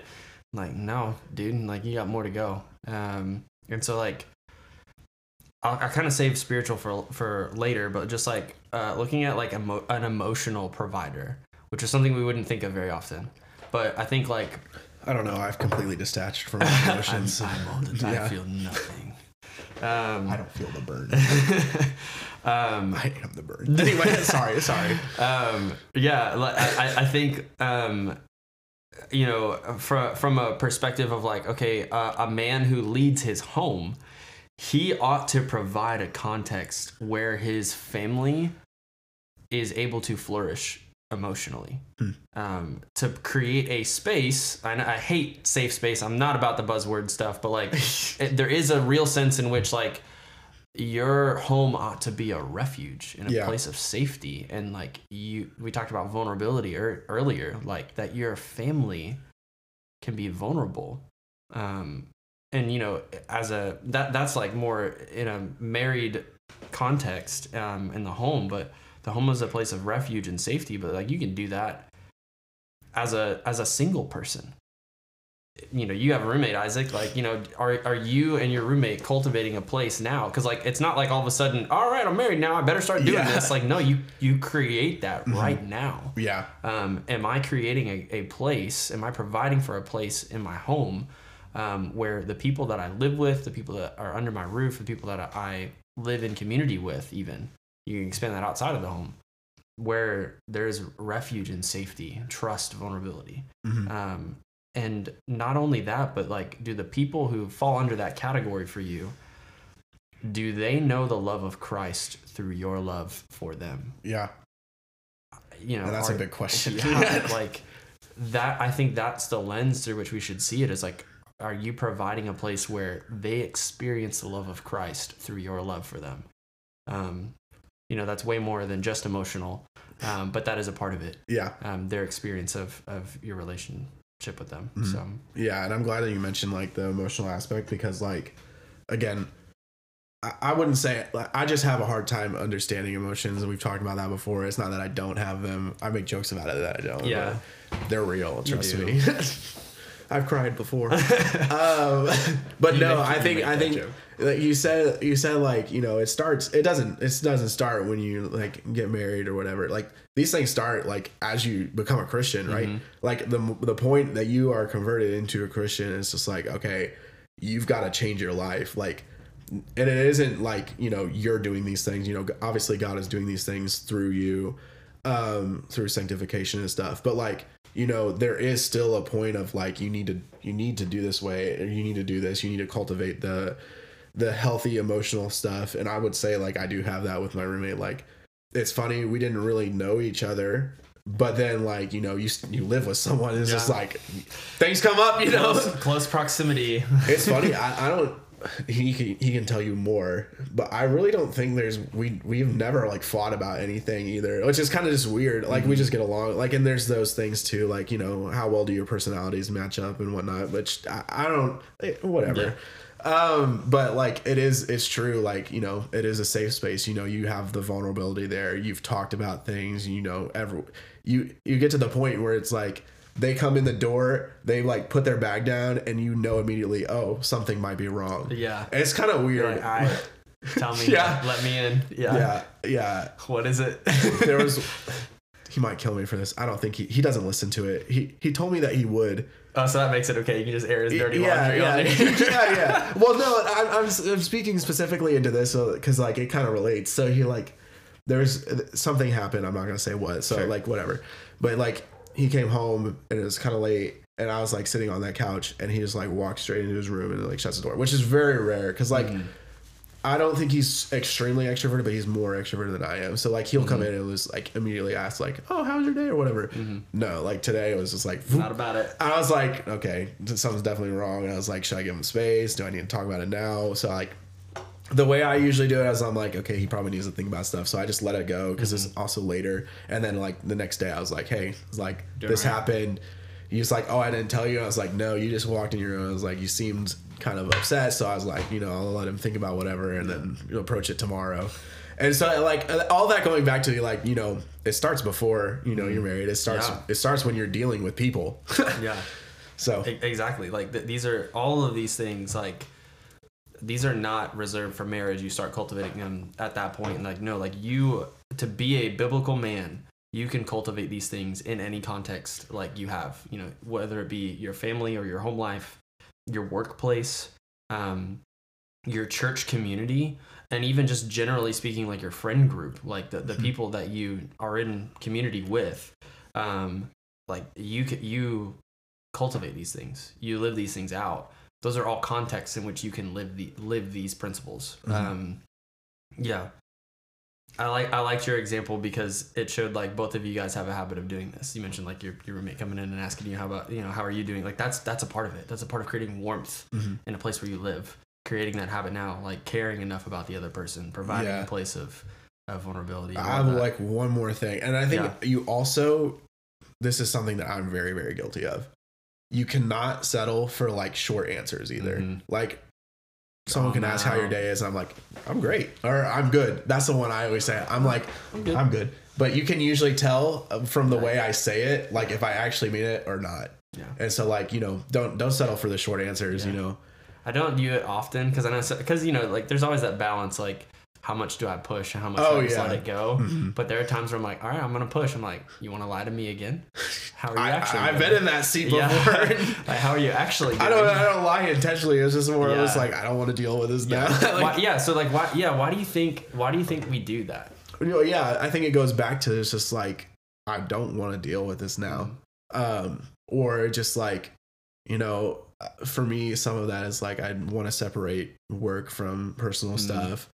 That's a lie, by the way. What do you mean? Separating work and personal? You're a whole human being. Thank you. No. I'm going to get on this soapbox right now. Like, that is one of the things that I hate the most. That's why, like, when you introduced me the last time, like, we're friends at work, or we just friends, like, I hate that distinction. There's that podcast, that we had to listen to. Have work friends. Yeah. And that changed my... But, subtle plug for Pat Lencioni at the table. Don't have work friends. Go listen to it. Anyways, but no, like that idea of like you are a whole person. You are a whole person. What happens at home affects your life at work. Oh yeah. And what happens at work affects you outside of it. 100%. It is not healthy to try to compartmentalize your life like that. There are no distinctions. And the same could be said about, like people talk about sacred, secular. It's all God's. It's all worship. It's all spiritual. Like there is no distinction. God's not God's. Like it all belongs to God. You are a whole integrated person. You cannot compartmentalize your life like that. Yeah. Well, all that to say, I was going to say, like, there comes a point when you realize, you can't do that. Yeah. Well, it's impossible. Yeah. Like, I've come to the conclusion it's impossible to do that. Exactly. A while ago. But, you still get caught in that trap of, like, this is work. Like, do I go into this? Like, all those things, like, filter through your mind. And so it's just like, okay, I don't really want to get into this. Like right now there's people around, like for me personally, it's like, I don't want to share these things because there's other people around and I don't want other people to know these things. So like, it's not like I don't trust you. It's more of just like a level of like, I don't want to say like what's actually going on. Yeah. So that for me personally, but Len, I guess why would you think that is the case? Yeah. Why do you do it? Why do I do it? I think the temptation is often I don't have time, or they don't have time. that was just them being polite, saying hello, essentially. Yeah. And the hard part is like there are people who genuinely ask that question because they are giving you the 5 minutes for you to like, but like we don't take them up on it. There's a balance there because like you don't want to be the person who just like always overshares for 10 minutes every time someone says hello. But I think there are times like when people press, like that's permission for us to say, all right, like you want to know, like this is how I am. So I think there's a fear of like I don't have the time, or I don't want to be a burden on them and take up their time. I think the other temptation is, and I think this is, I don't know, I'm generalizing, right? Everybody's different, but I think there is a sense in which a lot of people just genuinely think they don't really care. Yeah. They don't care about me. They don't care. They don't want to know what's going on in my life, or my life is not significant and boring. And like, so that's what I say. Yeah, like I have like seriously, like I've asked that question to people, and like sometimes I've gotten that response of like, well, my life's just not interesting and or whatever, like not entertaining, but like it's not significant, or it's nothing really major. It's kind of mundane, monotonous. And my encouragement to those people are like, I'm asking because I care. And if it's important to you, it's important to me. It doesn't matter if it's like, on the list of world current events, top 10 things that happened today. Exactly. Like, duh. Most people's lives are like that. It's important to your existence where God has you right now. Tell me. Yeah. Like, that's why I'm asking. And I get it. If the trust isn't there, that's a whole nother thing. But you haven't cultivated that yet. But yeah, I think like we doubt that people have the time, or we don't want to be a burden on them. And I think the other piece of it is like we doubt that they actually really care about or we feel like we're being a burden by casting things onto them. But my other encouragement is we're commanded as Christians, this is more of a Christian command, but like to bear one another's burdens. By you not sharing them, you are robbing the body of Christ the opportunity to bear that burden with you. Right. And again, there's an extreme to anything, but just my encouragement to the people who are reserved or hesitant to share would be that. So I feel like you're just staring at me and it's like, no, this is not targeted at maybe you. I'm just being convicted. Maybe. Anyway, I'm not thinking of you. Yeah. I think that's great. No, it does speak to me because I think I do some of those things. I think it's just because of like, I personally feel like sometimes I'm like, okay, I don't want to be a burden here. He seems like he's or someone seems like they're in a good mood. I don't want to ruin it. But the thing is I'm not very good at meeting those energy levels. So you can obviously tell like, okay, something's not right here. But yeah, I think that's all good stuff. So then that was the first point. That was emotionally, my gosh. Well, it says, hey, that was number 2 because we talked about physically. Wait, okay. Well, we're on point 3. Yeah, these other ones are a little bit smaller, but like mentally, let's think about that mental provision. Some of that is like you growing as a person, growing like your mental faculties. Now, I'm not saying that everybody needs to be a bookworm or a genius or whatever, but like you're growing in knowledge and understanding. You're growing in wisdom. It's not just about like, someone locked away in an ivory tower who's an academic. Like that's not necessarily what I mean, because for some guys, like that can be really discouraging. Like, okay, I'm not an avid reader, or I don't enjoy kind of like researching stuff or whatever. Like, but there's something that's interesting to you. But the other, and I believe you probably research that stuff and you look into it and you're knowledgeable about it. So you're growing your understanding of that. But I think like as a command, tying it back to scripture, like you ought to be growing in your knowledge and understanding of the Bible and understanding who God is. And so like are you providing an opportunity for the people around you to do the same? Like, are you giving them opportunities to develop their mental gifts? Like, we do have mental faculties. Yes, they're tainted by the fall, and so like there are some things that are going on there that make it not the way it ought to be. But I think again, going back to what does this mean for the home? Like, what does this look like? And some of this kind of bleeds in with like none of these categories are like completely clean. They're a little overlapping. So sorry if I repeat myself here, but for mentally, like it's teaching in the home.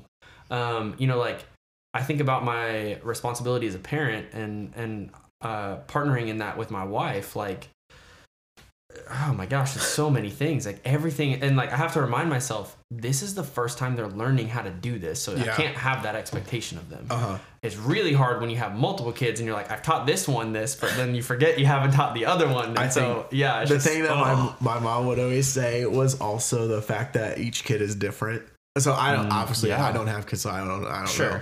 But I mean, I can observe. I can observe. Yeah, I can observe. Okay, my older brother is not the same as me. You know, my sisters are not the same. There's differences. Yeah. So like one of those things that plays into it. Yeah, you're teaching that for the first time, but the way that you teach it to kid number 2 is going to be different than kid number 1. Absolutely. You're experiencing that big time with Benjamin and Elliot. So much different than my older brother and older sister. So like when kid number 3 comes around, you're just like, what's going on here? Yeah, I flipped some tables. I'll just say that.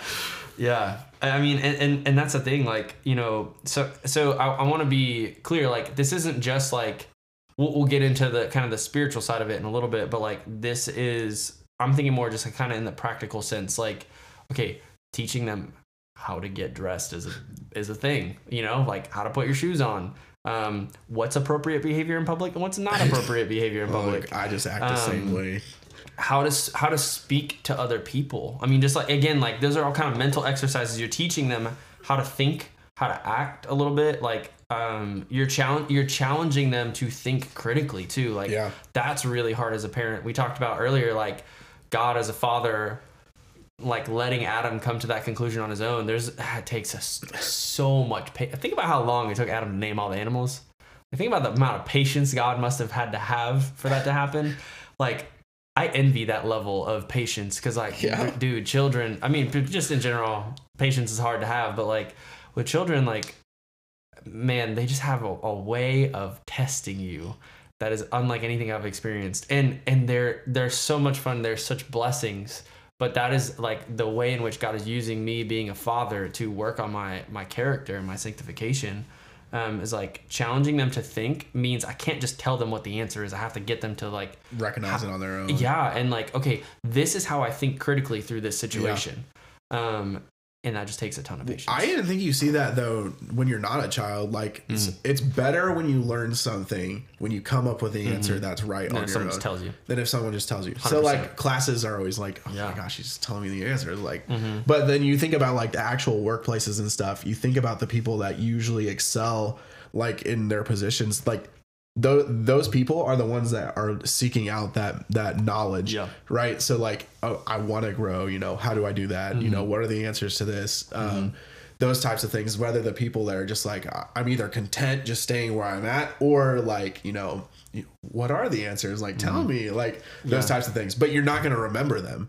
I think that's like the big thing is like, okay, you're not going to remember if I tell you the answers tomorrow. Yeah. Like you could have an exam, but if I tell you the answers the night before, you're not going to remember those. And I have experience in that, obviously. But like, it's just like those types of things. Like you don't stop doing that when you're a child or like your parents like teaching you those things. But like just in general, like throughout whole life, it's just like you've got to learn those things. You know, you talk about mental, like you've got to accept that, you know, you're going to be doing this forever. Yeah. I mean, you're a lifelong learner. That's part of being human in the world and having limited and finite faculties, you know, like, and it is frustrating because you're like, man, like I think like the hardest part is like, you know what you need, you need to be more patient, but like you only have so much. It's a discipline of being able to actually live that. And that's a whole nother thing of like, that's just the difference between knowing what to do and actually being able to do it. Which I'm sure we'll get into later. But kind of moving on then, like thinking through like, okay, we've talked about physically, emotionally, mentally, now like practically, like, again, this is where there's a little bit of overlap mentally, but like there is this teaching aspect, but providing opportunities to learn how to human properly. But like, that's it. Like my wife and I laugh with each other all the time, but like, you know, Kristen, we're just teaching them how to human. Like, hey, laughter is important. That's right. Like that's how it is. And so like, some of it is like basic things, you know, manners and all that stuff, but like, you know, how has God wired and designed the world, and how can we live with the grain of creation rather than against the grain? And, you know, like some of that is I shared with my own upbringing, like teaching them work ethic. Like, what does it mean to be I got 3 boys. Masculinity is pretty important. I better figure this thing out for their sake, let alone my wife's and my own. But like, you know, teaching them what it means to have a godly work ethic, to work unto the Lord and not for the praise of men and their own selfish ambitions. Teaching them to have responsibility. I mean, there's even things like how to drive a car, you know, how to be a good neighbor. Like, I mean, you know, who teaches you how to do that? You know, but that's part of, I think, like, again, as a man, you have a responsibility to provide a place where they can learn these things, and provide a place where they can make friends, and that friends are welcome over your home. I think that's big too. Like hospitality. Yeah. And how do things just work in general? You know, talk about like man skills, you know, like how to operate a power saw or whatever. Can you like, fix something? Yeah, like kind of more the handyman stuff. And like, hey, like I get it. Not every guy's wired that way, and that's okay. Like, I'm not saying every man has to be an expert at power tools and all this other stuff, or be able to work on the car. But they are cool. They are cool. They're cool. Yeah.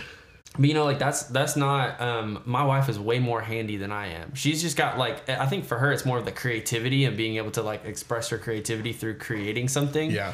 I'm more of the practical, like this thing needs to function, and it's, you know, it's gotta be like, cut properly and be perfectly assembled and like, and all this other stuff. And, yeah, like a great example of this recently, like, my wife, like, with very little help from me. I helped a little bit, but very little help from me. But she built a dining room table in like a month. Yeah. Dude, if I had to do that, it would have taken me 4 times as long, and I would have been 4 times as frustrated. And it was frustrating at times. But like, I think that just goes to show, like, some of it is like time, opportunity. I find that interesting, but she's a little bit more skilled in that than I am. And that's okay. Like, that doesn't bother me any. But I think that just kind of like that idea of like, are you teaching your kids? Are you providing a place where like they're learning how to live in the world as a properly functioning human being? Mm-hmm. Those are things we don't necessarily think about, but like that's a responsibility, like as a man to do that. And again, that starts with you yourself learning how to do those things well. Right. Yeah. Teaching is such a big aspect of it as well. Like, especially for, you know, someone that wants to go into like ministry, you think about, you know, what is the main thing you're going to be doing? Teaching. So you better figure out how to do it. You better figure out, like, you got to figure out, like, it was explained to me like this by my mentor back home, like my youth pastor. He was like, you've got to figure out how to take big pieces of information and treat them like a steak dinner. You can't give a kid a steak and expect them to eat it and not choke. Like, you've got to cut those pieces up. You've got to feed it to them. And in ways that they can understand and digest that stuff. Because if you just give it to them, like if I just gave you this and you just became like a Christian, you're going to be like, I don't know. And so it's just like, you've got to figure out, like, how can you teach those things? And you can do that, you know, at work. Like, okay, how do I teach those things? Like, we're learning at work. Like, and again, each person is different too. So you've got to figure out how to cut the steak this way. You got to figure out how to cut the steak this way, like diagonal, you know, horizontal, whatever way you want to cut it. Like, it's just, it's so strange, but you've got to figure out how to be able to teach well.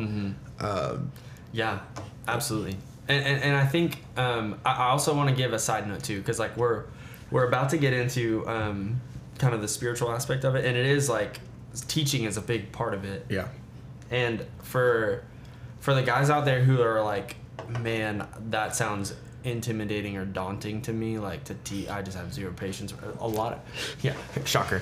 Welcome to the club. Also, but like, also like, we're all terrified. Exactly. Like that's part of it is like, hey, like no one is perfect at this. You're growing in this, but you do have a responsibility for it. So just doing something is better than nothing. For sure. But a lot of it, it's not like, you know, I've said all these things. It's not like, all right, Ben, we're going to sit down and this is how you properly talk to mama and dada. No, like some of it is like through trial and error. Some of it is through examples, reminders, even over and over again.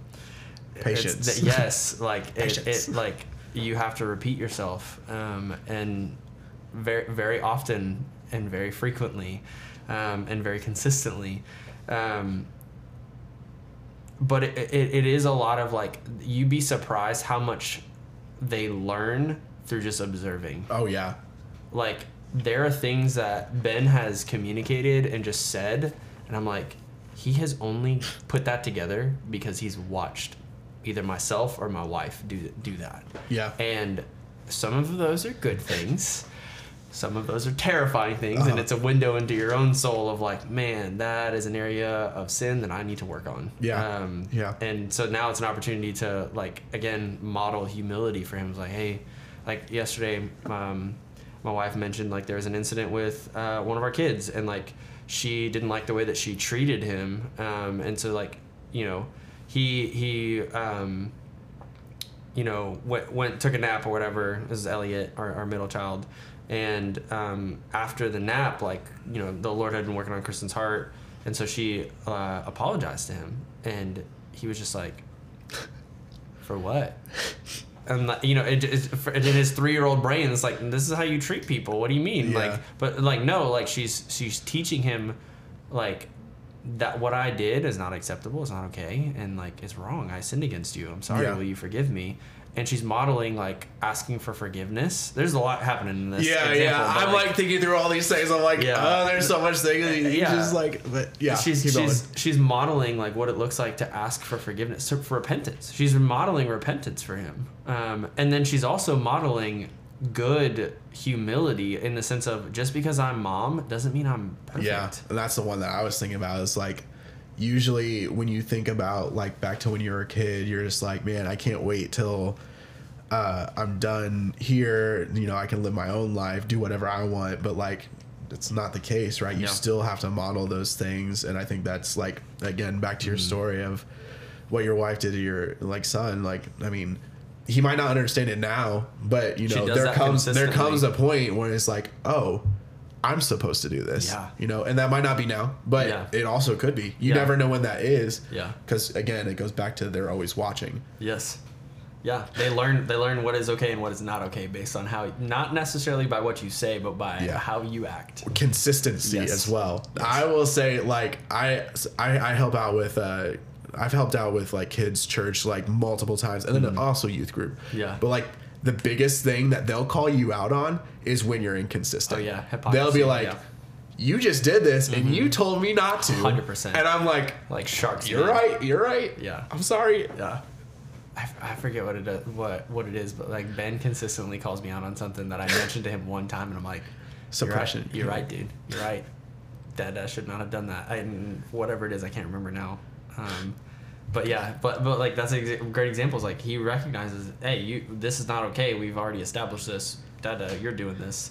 And again, that's an opportunity for me. Like, okay, you're right, Ben. Have humility. Show him that Dada is not always perfect, and that he can be wrong, and that he needs forgiveness just like you need forgiveness. And again, that's a segue into the gospel for him. Which, even the practicality of those things of how to ask for forgiveness and, like, operate with humility, like, that gets into the spiritual as well. But like, thinking through, like, what does it mean to be a provider spiritually, but like, are you leading the home by providing spiritual nourishment in the home? Is this a place of refuge and safety spiritually? Because again, like, the world and the flesh and the devil are 3 enemies that we have, and man, we are constantly being assaulted. The home is not safe just because it's a home. Yeah. In fact, I would say the home is actually a more intense battleground. Oh yeah. Because of what's at stake. I mean, you know, Paul mentions this, and we see, you know, he's referring to Moses' words here in Genesis, but, you know, the marriage covenant is a reflection of Christ's love for the church. It's a picture of the gospel. What better thing to assault for Satan? To discredit the gospel and God's intentions for the world than to undo marriage. Right. Yeah. And so, man, like, sorry, we're getting into the protector aspect a little bit here, but like, just from a providing standpoint, like, that requires some stuff of us. Like, part of protecting is providing a place where there is safety, and you do that through intentionally investing into the home. Yeah. Yeah. Yeah, I got some examples. Yeah, no, but then you also get in, and we haven't like talked about it a whole ton, and we don't need to, but like it also goes into the shepherd aspect. You know, a shepherd knows what's good for his sheep. He knows what's bad. He knows what they can eat, what they can't eat. He's always watching them as well to make sure that, you know, he is protecting them. So like when I think of that, I think of like, you know, why does he have that staff? That's to correct them, you know, like sheep need discipline, you know. Absolutely. They need correcting. They need leading. They need guiding. And even sometimes, like even in that, like discipline doesn't always look like a swift smack. Sometimes it is just a gentle nudge, like you know, like with the rod, with the staff. You know, directing with a little bit of force. Hey, what about this? This is not a good idea. And so like, what does this look like? And yeah, I think. This is probably where most guys feel like they're failing, is this part right here. And so I don't want to take any of this lightly, but I also want to communicate the importance of it. And again, the only reason why I'm here with these things and like is because of men who have communicated this, modeled this, and faithfully taught these things. But family devotions, you know, people hear that and it sounds like this really big event. Yeah, dude. With a 5-year-old and a 3-year-old, it is. You want to talk about trying your patience? Like, I'm trying to be faithful to the Lord in providing a spiritual, like, aspect of the leadership of my home. And man, they like 5-year-old and a 3-year-old don't sit still for very long. Just really, you know, yeah. Imagine that. It's crazy. And so, like, you know, that challenges you as a man, and challenges you as a leader of your home. But like, what does it look like to do family devotions? And my wife and I, you know, years ago, like we keep it simple. This is not new, but like Don Whitney's known for this, but it's read, pray, sing. Yeah. That's it. And the boys know that. Like they know, you know, we read the Bible first, we pray for each other, and then we sing a song together. And there have been times where like, just out of like, man, I'm exhausted, and we read and we prayed and I'm like, okay, we're done. And then one of them like, but what about singing? I'm like, oh yeah, we do need to do that. You know what I'm saying? Like, or like I try to get it out of order, you know, like, oh, let's sing now. And like, no, we got to pray first. And I'm like, you're right. Sure. All right. Well, in my mind, I'm like, whatever. Hey, if we do all three, that's good. But no, like they like the order. They like the structure. They like the routine. They know what to expect, which is a part of raising children. But again, like read, pray, sing. It's very simple. And you're pointing them to Jesus, and you're engaging with them at the heart level. It's not just here's biblical knowledge and information. One of the things my wife really challenges me with in a very good way, and she's right, and that it's not like our goal is not here just to do the routine, do the rhythm. Like they need to know the heart behind it as well. And our attitudes during this time matter just as much as doing the things. And it's going back to that hypocrisy thing, like, you know, calling out the differences there. Am I modeling what Jesus is like to them as we do these things? So I think there's that aspect of it. There's like the family devotions, and it's very simple. Like it lasts maybe 10 minutes. And the only reason why it lasts longer than that is because they're distracted and it takes more time. You gotta tell them to sit down. Yeah, exactly. On a typical night, you know, and like if we're feeling really like into it, or we feel really prepared for it, or it's a story we're familiar with, or even like, so we use different children's Bibles right now. That's just where they're at. We'll probably change it up in the future. But right now, like children's Bibles are great for where they are. And there are other things we do to teach them actually like from the scriptures, not just someone else's interpretation, right? But there are certain children's Bibles that are great for acting out. And this was, again, like being in families that modeled it for ourselves. There was a family that Kristen and I were there for their time of family devotions, and they were like acting out the stories and like being super dramatic and having all this fun. And I was like, and I was a single guy at the time interested in marrying Kristen when this happened. So this was like years ago. And you know, when we started having kids, I was like, Kristen, I remember this. Like, I think we should do this, like, when we can. And like one of my favorite memories during family worship is just like acting out things like, you know, Jesus and Peter and the miraculous catch of fish. And, you know, like they're sitting on the couch and like cast your net over to the side, and we throw all their stuffed animals in a blanket and they pull it up and all this stuff, just like acting those things out. But like, they're vivid memories for them too. They remember that. They ask to act that one out all the time now. And like, there are a few others like that. The Wall of Jericho is always a great one. Oh yeah. A few other things like that. But like, if there's a way to turn that level of engagement for them, like the main thing is like they're learning the stories. Later I want them to think more theologically, sure, but the main thing is if I can just get them to understand the stories of Scripture, that's a huge win. Yeah, it's a huge win. Yeah, it goes into kind of like we talked about this in my family ministry class. I'll reference classes all the time. That's where I'm at.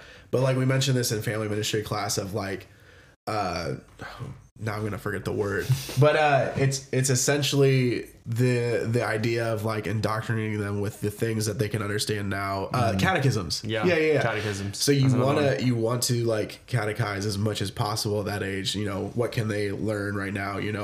What does this story tell me about God? Like who is God? Like those types of things. I know this is kind of like a little bit off topic, but it kind of goes into like, how do you do that for your children? How do you do that? If you don't have children, you can still catechize if you don't have children, or you can catechize yourself, or like even you mentioned like having like someone that you looked up to, like you were over at their house listening before you're like, I had that too. Like, I would just go and have dinner with my youth pastor's family, and like, like he would model those things. I'm sure he wasn't thinking about it at the time, like, oh, Isaac's going to remember this when he's whatever. But like those things are in my mind now because I've seen them. And it's just like, it's really helpful when you get to that point when you're like, okay, I remember when I was a kid and I didn't want to do this, but I see the importance of it now. Yeah. Yeah. And I want to put a note on that too. Like, it's very easy for families to just focus on like, okay, this is our responsibility for our family. And there's a temptation of like, and there's a little level of awkwardness around this too, but you just got to get over it. Like, you mentioned like other families, and I mentioned that in myself too. Like, as a family, when you have someone over, and you should be as a Christian family, like we talked about hospitality earlier, like I think that's part of like responsibility of a Christian is to be hospitable to those in the body of Christ and those outside. Yeah. But when we have people over for dinner, whether it's other couples or other like single adults and things like that, we do the same thing every time. After dinner, we kind of clean up a little bit, and then we go over to the living room and we do family worship. And those people get to be a part of that. We ask them if they want to pray for anything. Like they can, if we're acting out, they can be a part of it too, whatever. And yeah, there's this level of like, it feels awkward, but it's really not. It's just a part of like our everyday routine. You're just here for it. And like, that's a part of like inviting people into feeling like they're a part of the family. And that's what good hospitality I think is like the home continues. It's not different when someone else is there. But yeah, like you're it's not a show. And I think that's key too, is like, you don't just do it when people are around, you do it all the time. And those people just happen to be here. Yeah. And that's the way that you should view it. Yeah. And I think it's good to set that expectation. Like, it's not perfect. It almost never is like the awesome, exactly what I expect it to be experience. More times it's monotonous or, it's work, and that's part of it's work. It is work. It takes discipline and determination and intentionality. You mentioned catechisms, like it's the same thing. Like, it doesn't just happen. It takes you committing to it. Same thing with family worship. It takes you committing to it. And yes, as the male, you lead the charge in that. But the first step in leading the charge in that is making sure that you and your wife are on the same page of those things. Yeah. Like, that's what I've heard anyway. Yes. Like, you have to commit to it together. Otherwise, like, why are you doing it? Like, it's family worship. It also goes into like, there's also going to be inconsistencies with teaching as well. Like, okay, I was told to do this by, mom, but dad's telling me to do this. Yeah. Which is right. One is, yeah. And I think, one more note on kind of like the more it's structured, intentional kind of focus on the spiritual aspect. With regards to that, the family worship, it can be really discouraging, hearing people say numbers of like how frequently you should do it or for how long. And like, kind of like what you mentioned with every kid is different. Every family is different in some sense. And so how you do it should work for your family, and it doesn't stay the same. It looks different as your kids get older. I've already experienced that a little bit. I mean, I've my limited experience with a 5-year-old, like even from Ben being 3 to 5, his ability to understand, comprehend, and engage is different. And I imagine it will continue because he's not going to be 5 forever. Most likely. Yeah. I've met him before. And it will take different shapes, and it doesn't have to be the penultimate example out of the gate. It just has to happen. And as you do it, don't underestimate the power of habit. The power of habit is huge, and it forms and shapes you. We are our habits in some sense. Our habits form our character. Great book. I would highly recommend for anybody. It's been very influential in how Kristen and I structure our home. We don't do everything in that book because, you can't live everything perfectly, but great resource would be Habits of the Household, by James Whitmell Early, I think is his last name. But he's like a lawyer, and he wrote this book of just like how to lead his home. He's just a godly, faithful husband and father who is interested in the power of habits. And he talked about how habits shape the home, and like highly recommend it. Great. And it proves this example. It's like, it's not about like, okay, well, I didn't do it. I did it 4 times out of 5 times this week that I'm aiming for. Oh my gosh, I failed. Oh, I'm so miserable. You did 4 times of family worship when previously you were doing none. That's progress. That means something. And so I think like once you kind of get over that mental hurdle of I'm doing it, it's not about how many times, it's the fact that I did it. And you just look at one day at a time like that. Like, okay, we did family worship today. It becomes more routine and habit. And yeah, there are things you can do to create that rhythm so it happens a little bit more naturally. So it doesn't take that work and all that stuff. Like that's why we do dinner, move into family worship, because it's the expected routine and rhythm of our home. That doesn't mean the kids always go along with that, but the more we can create rhythm and habit, the easier it is to do those things, because there are times where certain habits like I don't want to do for our home that we have, but the kids are driving it now because they know it's an expected habit at this point. And I'm thankful for that in a lot of ways, because when I am lacking discipline, the habit that we've created as a family pulls me along in that. Now it takes an incredible amount of work on the front end, but there are times where that helps. So I think that's what I would say about like the intentional time of like leading and providing spiritual nourishment in the homes. Like it starts with family worship. Catechizing is another great one, like you mentioned. Yeah. I don't know if you have anything you want to add to that. No, I think I interjected my thoughts throughout. Yeah. I mean, everything that I hear is from classes or like experience. I mean, I mean, I agree with everything that you said. I mean, I've experienced that with having, 5 siblings. Like, I know all these things because I've seen them. Yeah. So like, it doesn't shock me that these are the things. And I mean, also being told, like, I think it's one thing to be told, and then it's another thing to do. And so I guess working into that, you can switch now over to like, okay, you said all these things, but like now how do you do those things? Like, I mean, okay, you have examples, like you have people leading you, but then like, you don't have to do those things. I guess like when it comes down to it, how do you avoid the laziness side of it? Because again, with culture, like something that is just general across the board with men is just laziness. I only do the things I want to do. I'm not nothing motivated. More, nothing less. Yeah. I'm not motivated to do this, so I can't do it today because the motivation's not there. Yeah. And that's I think we'll dive into that a little bit later, but yeah, I think that's a common, I feel that myself too. Like I don't feel like doing it today, so therefore I won't do it. Yeah. It's very instinctual and like, just like your emotions and your desires are driving you rather than what you know to be true. One other thing I would say too is like neither Kristen or I grew up in a home where like this was modeled for us. So like we had no idea what this is supposed to be like. And I think for the longest time that was what was intimidating to me. It's like, do I do this right? Forget what right looks like. if you open the Bible, if you pray with one another and you sing, like, it can be more than that for sure, but no less than that. Like, what more could you ask for? You're worshiping the Lord through the scriptures, through praying and communing with him, and through worshiping and singing. Like, you're teaching them that's what proper response and communion with God looks like. Yeah.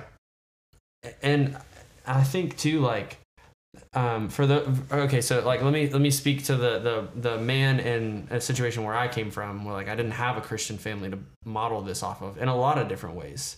I had a conversation with one guy I respected early on after becoming a Christian, and kind of thinking towards marriage with Kristen and what that might be like. And I had some reservations because I came from a really like messed up family in a lot of ways. You know, my parents' marriage ended in divorce in high school, and so like I didn't have a healthy example of what a Christian marriage looks like. And the challenge I would give to someone in that situation, or even if it's like, hey, maybe my parents' marriage was fine, but they just didn't model Christian values, and they don't have the same things that I value. They're not Christians, they're not believers. That guy just challenged me. He's like, what a privilege, what an opportunity. You get to carve out a legacy of godliness in your family line. Like, you get to pave the way. Like, that is not a bad thing. Yes, that is a responsibility, but delight in responsibility. And that just changed it from a daunting task to like, God has set before me a great privilege of like creating a legacy of godliness, and being faithful to him that can change the trajectory of both of our families in that sense. And so I think, again, just do something. It doesn't matter how frequent, or like, forget ideal, like just do something. So like, you know, after being a parent and like being in a small group, having some younger families or like married couples who are kind of thinking this way, or even singles, like asking like, what does this look like? How do you disciple your children is like a question I get a lot, especially with the younger parents. And I get that, like, that's a good desire, and that's part of it of what we just talked about. The other thing is like, you know, usually when you hear that, you think of these like structured, intentional, like catechism type stuff, and like the answers are, there's no magic bullet, there's no like secret thing. It's like, this is the key. It's like family worship, catechisms help. But the real like thing, and we already kind of touched on it a little bit, the real, I think where most of that comes in is living it out, seizing the everyday and the ordinary moments and pointing them to Christ. Don't underestimate what a simple car ride can do. Like, you know, that would be my encouragement, especially as a parent. Like, if you have the ability to play, you know, some kind of show on, or a movie or something, like, and you're just driving around town, or have a tablet in their lap, close it and talk to them. Like, you have a captive audience for, you know, 15, 20 minutes. Yeah, they have to listen to you. Engage with them. Or like, you know, when there's disappointment, or, you know, there's hurt, whether physical or emotional, or just like, how they handle things, or while you're doing stuff, bring them along with you. Like, you get to teach them about Jesus in those things. You know, one of the things that we tell our boys, like when we're creating things, like the table, for example, they love to help. And like, so instead of like pushing them away and saying, hey, you're in the way, invite them in. I got a picture on my phone of Elliot, my middle child, using a power sander, like sanding down the table. It's awesome. You know, is he doing it perfect? No, but he's, you know, whatever. Like, hey, we got a nice table. Yeah. Hey, he didn't mess it up. That's right. And we get to talk about how like God is a creative God. He made things. He has creativity. And like when we make things and build things, we're being like God and creating beautiful things. And so don't underestimate the power of ordinary moments. Yeah. And to kind of emphasize on that, I think Mark Dever talks about that in his book Discipleship. Yeah. He talks about, I think it was him. He talks about, you know, you're going to the store, and this is for me more like, you're going to the store, like invite a friend. Yeah. Like, you're going to be there for 40 minutes, you know, you can have a conversation for 40 minutes. Yeah. With someone. You don't have to like just stand there and look down the aisle. Like, you'll probably take a little bit longer, but like, what's the problem with that?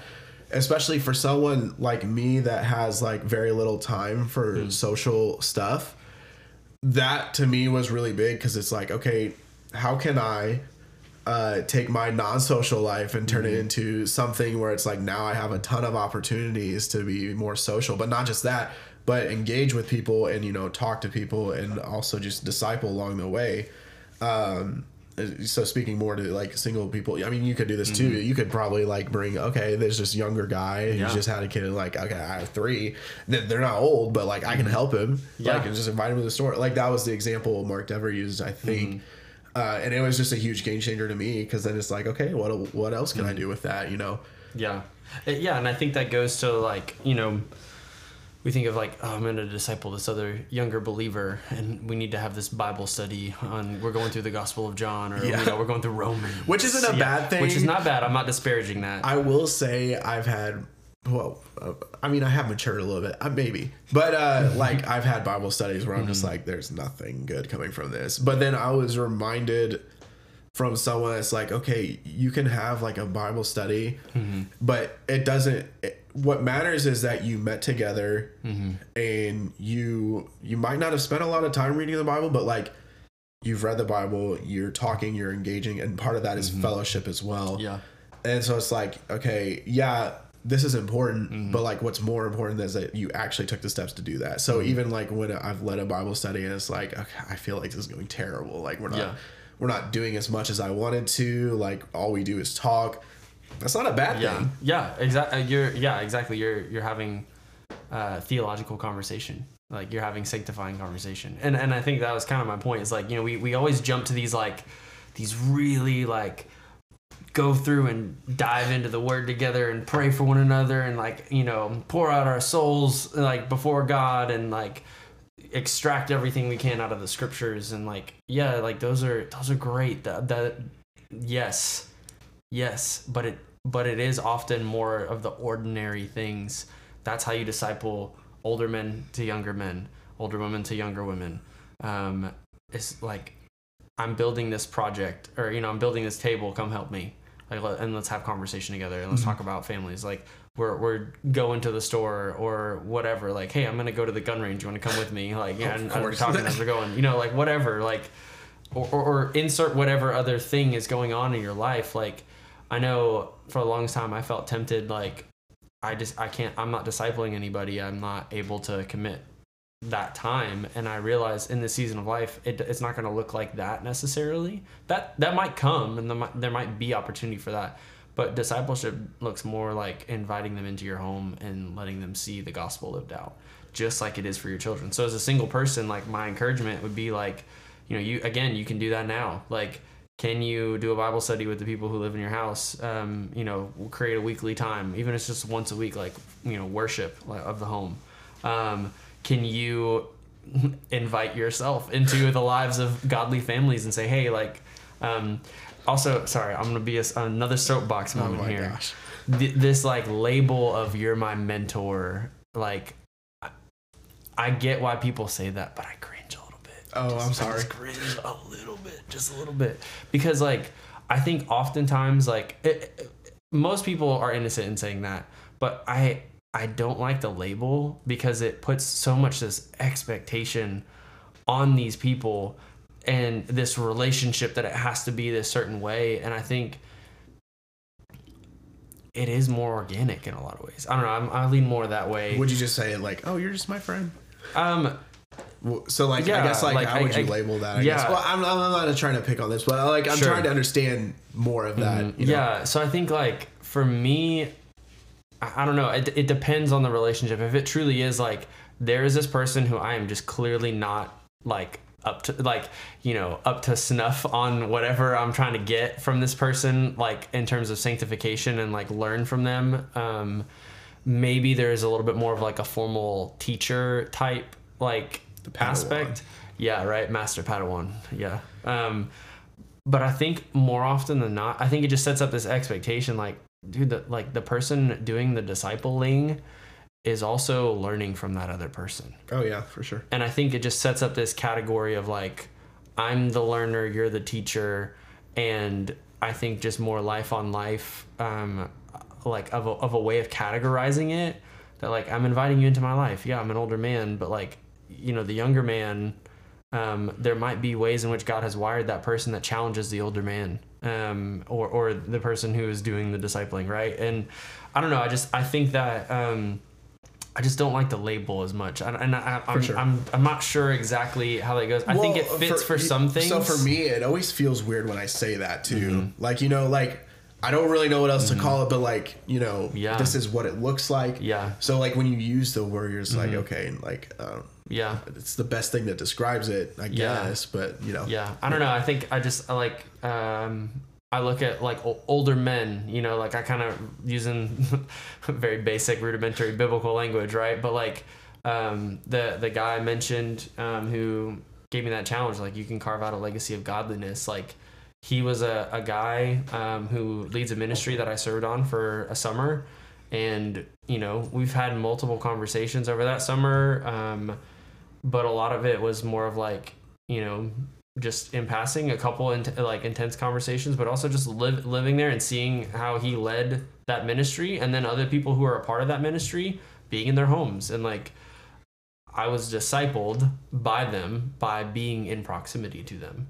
But to ascribe this, like, I just feel like it puts so much pressure and expectation, like we got to meet so frequently, so often, talk about certain things, and like I think it's just, again, like someone who has made a significant impact in my life. That's kind of the way I'd look at it.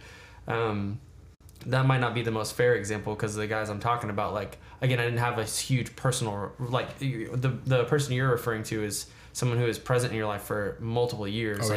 These guys, I see infrequently, but every time I do, like, I'm reminded of their impact on my life. And when we talk, like, they knew me when I was 19 years old, and now I'm 30 with 3 kids, and like, it's different. And they're older too. Their kids are all grown. Like, it's different. I don't know. I'm not to disparage that, because I think it does fit in some situations. But I think and I think Mark Dever even talks about it in that book, is just like, don't put this label on it, but rather just like see it as a relationship. It is a type of relationship that you have where this person is encouraging you towards godliness and growth. And I think I think when I'm thinking about it, I said think through again anyway. I think when you put a label on something, it more runs the risk of like, now this person is someone you're putting on a pedestal. So then there's like obligations or like things that they're thinking about when you do that. But then also what does that do? Ultimately, it kind of like shifts, who's supposed to be in charge of your life. Like, you're supposed to be looking to Christ, not this other person. The reason you're attracted to that person or like following what they do is because of their example that they're setting in Christ. But what happens when you put someone on a pedestal? You're looking at that person, then not Christ. Yeah, and I think it kind of goes back to just in general, like, I share this often with like people in small groups and things like that. Who's in charge of your own growth and godliness? You are. People. Sorry, again, another soapbox here, but like, no, it's fine. People will, and I understand why they do this, and I want to share this respectfully and caringly, but also challenge the thinking a little bit. I just don't feel like we're being fed here, or I don't feel like we're being poured into here, or we're just not being discipled well. And I get what they're saying. And so like they're saying like, hey, we have maybe made some connections. There's no older couple pouring into me here, or an older person who's mentoring me. And therefore like, I'm not learning, I'm not growing. And so either we'll go to a different small group or we'll go to a different church is usually the answer. And you have to ask, usually in that conversation I ask like, do you feel like you've given it the best effort to belong to the community here? Do you feel like you've sought those out yourself, or have you expected people to come to you? At that point, I've accepted, I'm not going to change their mind. They've already made up their mind, but more of just like for the next person, so that they don't have to be in the same situation, and to like encourage them like how they ought to think about their own growth and godliness. But have you made it an effort to love the church? Have you made it an effort to serve and to be a part of the community, to insert yourself in the life of those other people that you're in community with? The attitude behind that comment though is the church and its people exist to, like, me be a consumer and be spoon-fed how to be a good Christian, right, and to grow in discipleship. It's your responsibility to teach me. It's your responsibility to see me grow in my faith. Imagine being face to face with Jesus at the end of your life and telling him that, well, I didn't grow. Why are you not more like me? Well, because the church I was a part of didn't do a better job of discipling me. Do you think he's going to accept that answer?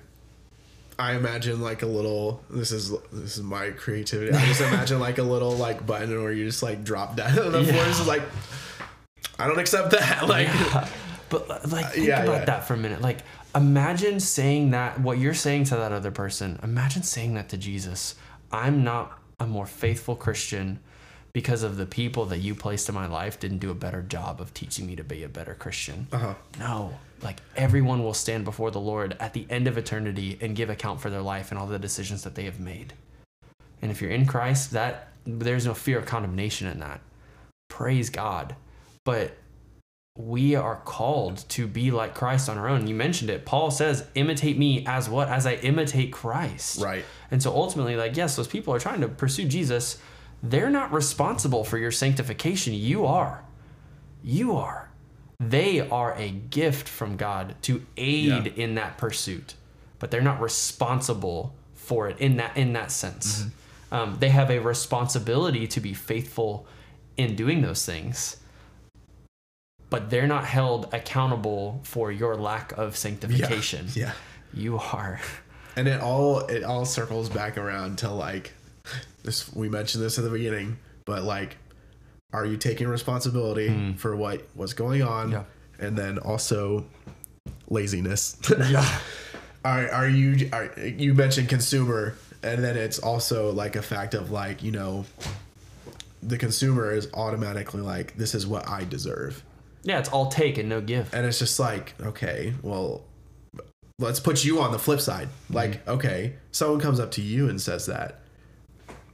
What are you going to do? Yeah. You're going to blame it on the other person. Yeah. Like, well, this is your fault because you're not seeking this out. Well, you can't do that. But, you know, I think what you said about going back and asking questions, like, you know, have you done everything that you can?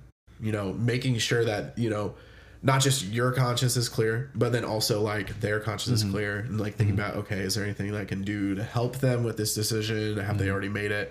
Like diagnostic things like that. But then ultimately like pointing them back to Christ, like the right direction. Like, okay, yeah, sure, you might not be poured into, but like, do you stay at service? Do you leave right after? Like, do you engage with people? Very consistent in all these things. Like, are you actually present in the church? Or are you just like meeting the bare minimum? We've talked about that. And that's not to say that the people who say that always have that pattern. Yeah. For sure. You know, this is the soapbox. Right. Exactly. So like, I want to be careful to say that too. Like, it's not like every person who says that is in this situation, but I think it's not to be taken lightly. And you know, the things that you just mentioned and, you know, we mentioned are not uncommon in those situations. Usually the person who feels that is a person who's not embedded in the community, and they're not embedded in the community because maybe they're not as present, or like you said, they're not engaged when they are present. And they haven't made it an effort. And again, they see themselves as like, it's the victim mentality. I'm a victim of people not doing what I believe they ought to be doing, rather than how have I been taking responsibility for my involvement in this. Yeah. And sometimes there are situations where that's true, and like, hey, this is just not a good fit, and I've seen that too, and it's played out fine. And so I'm not just, you know, and I try to take away from that as well. Like, as a small group leader at our church, like, this is an opportunity for me to evaluate and assess how have I done as a shepherd of their souls while they were here. For sure. You know, as an under shepherd of under shepherds of under shepherds of probably under shepherds. You know what I'm saying? Like, yeah. Well, we're all given the responsibility too to like, you know, lead others towards Christ. You know, what is God's will for your life? Those things, like, everybody has that responsibility. I mean, you obviously get like stronger callings. Like, okay, if you're a pastor, that's a little bit elevated for you. Not to say that they're higher or more sanctified than you, but like, more of like, okay, they're going to give that account to God more than you are, who's just, you know, not to say that's not less important, but Sure. you still have an obligation because you're given this role. Yeah. So Yeah, and I think kind of to put a neat bow on all the provider ideas here, but like we think about work, like it takes like sacrifice. What? Yeah, I know, right? And it's the first time hearing about this. Yeah, it takes you seeing yourself as responsible and then taking ownership over that responsibility. Yeah. And I should have looked up the quote. I have it written down just because I remember hearing it so much. And so this is definitely a paraphrase, and I'm probably missing something. And I don't know who said it originally, so I apologize. But one pastor I heard say fairly frequently was that like masculinity, to be a godly man, is the glad assumption of responsibility. And I would maybe, and it might even be in the original quote, but I would even add like the glad assumption of sacrificial responsibility. Because this requires all these things we've talked about up to this point require sacrifice of you. Yeah. As one taking responsibility for those things. To do family worship, to do like bring your kids into teaching them how to do things or doing things with you requires you to sacrifice the expediency of being able to do that thing, or sacrifice the time that would be available to you to do other things that maybe you're interested in, and you have to die to yourself and say, I'm not going to do that now because this other thing is more important at this time. Yeah. So yeah, the glad assumption of sacrificial responsibility, quote unknown. Yeah. No, that's good. Okay. So you said we're putting the bow on that one. Yeah. So that's like that provider, idea. And like, you could take that same concept for protector, and they're just kind of looking at protector here, but like you even mentioned it, when we look at Adam in the garden. Sorry, now we're jumping way back to Genesis. No, it's good. It's good. Deep dive and then jump back, resurface. But back to Genesis 2:15, it talks about like keeping it or watching over it, guarding it, even we mentioned. And okay, that's at 2:15. Look down at 3:9. What happens there? Like, okay, they've sinned, they've eaten of the fruit, and the Lord God called the man and said to him, He holds Adam responsible. Yeah. But and oh man, there's just so much work, so much at work in how we should have just done a Genesis podcast. What were we even seriously doing? Satan intentionally targets the woman to upend and reverse the roles that God has created. Yeah. He knows like Adam is the leader, and so he goes to Eve. And so again, like this is before even all that happens, Adam has failed in some sense.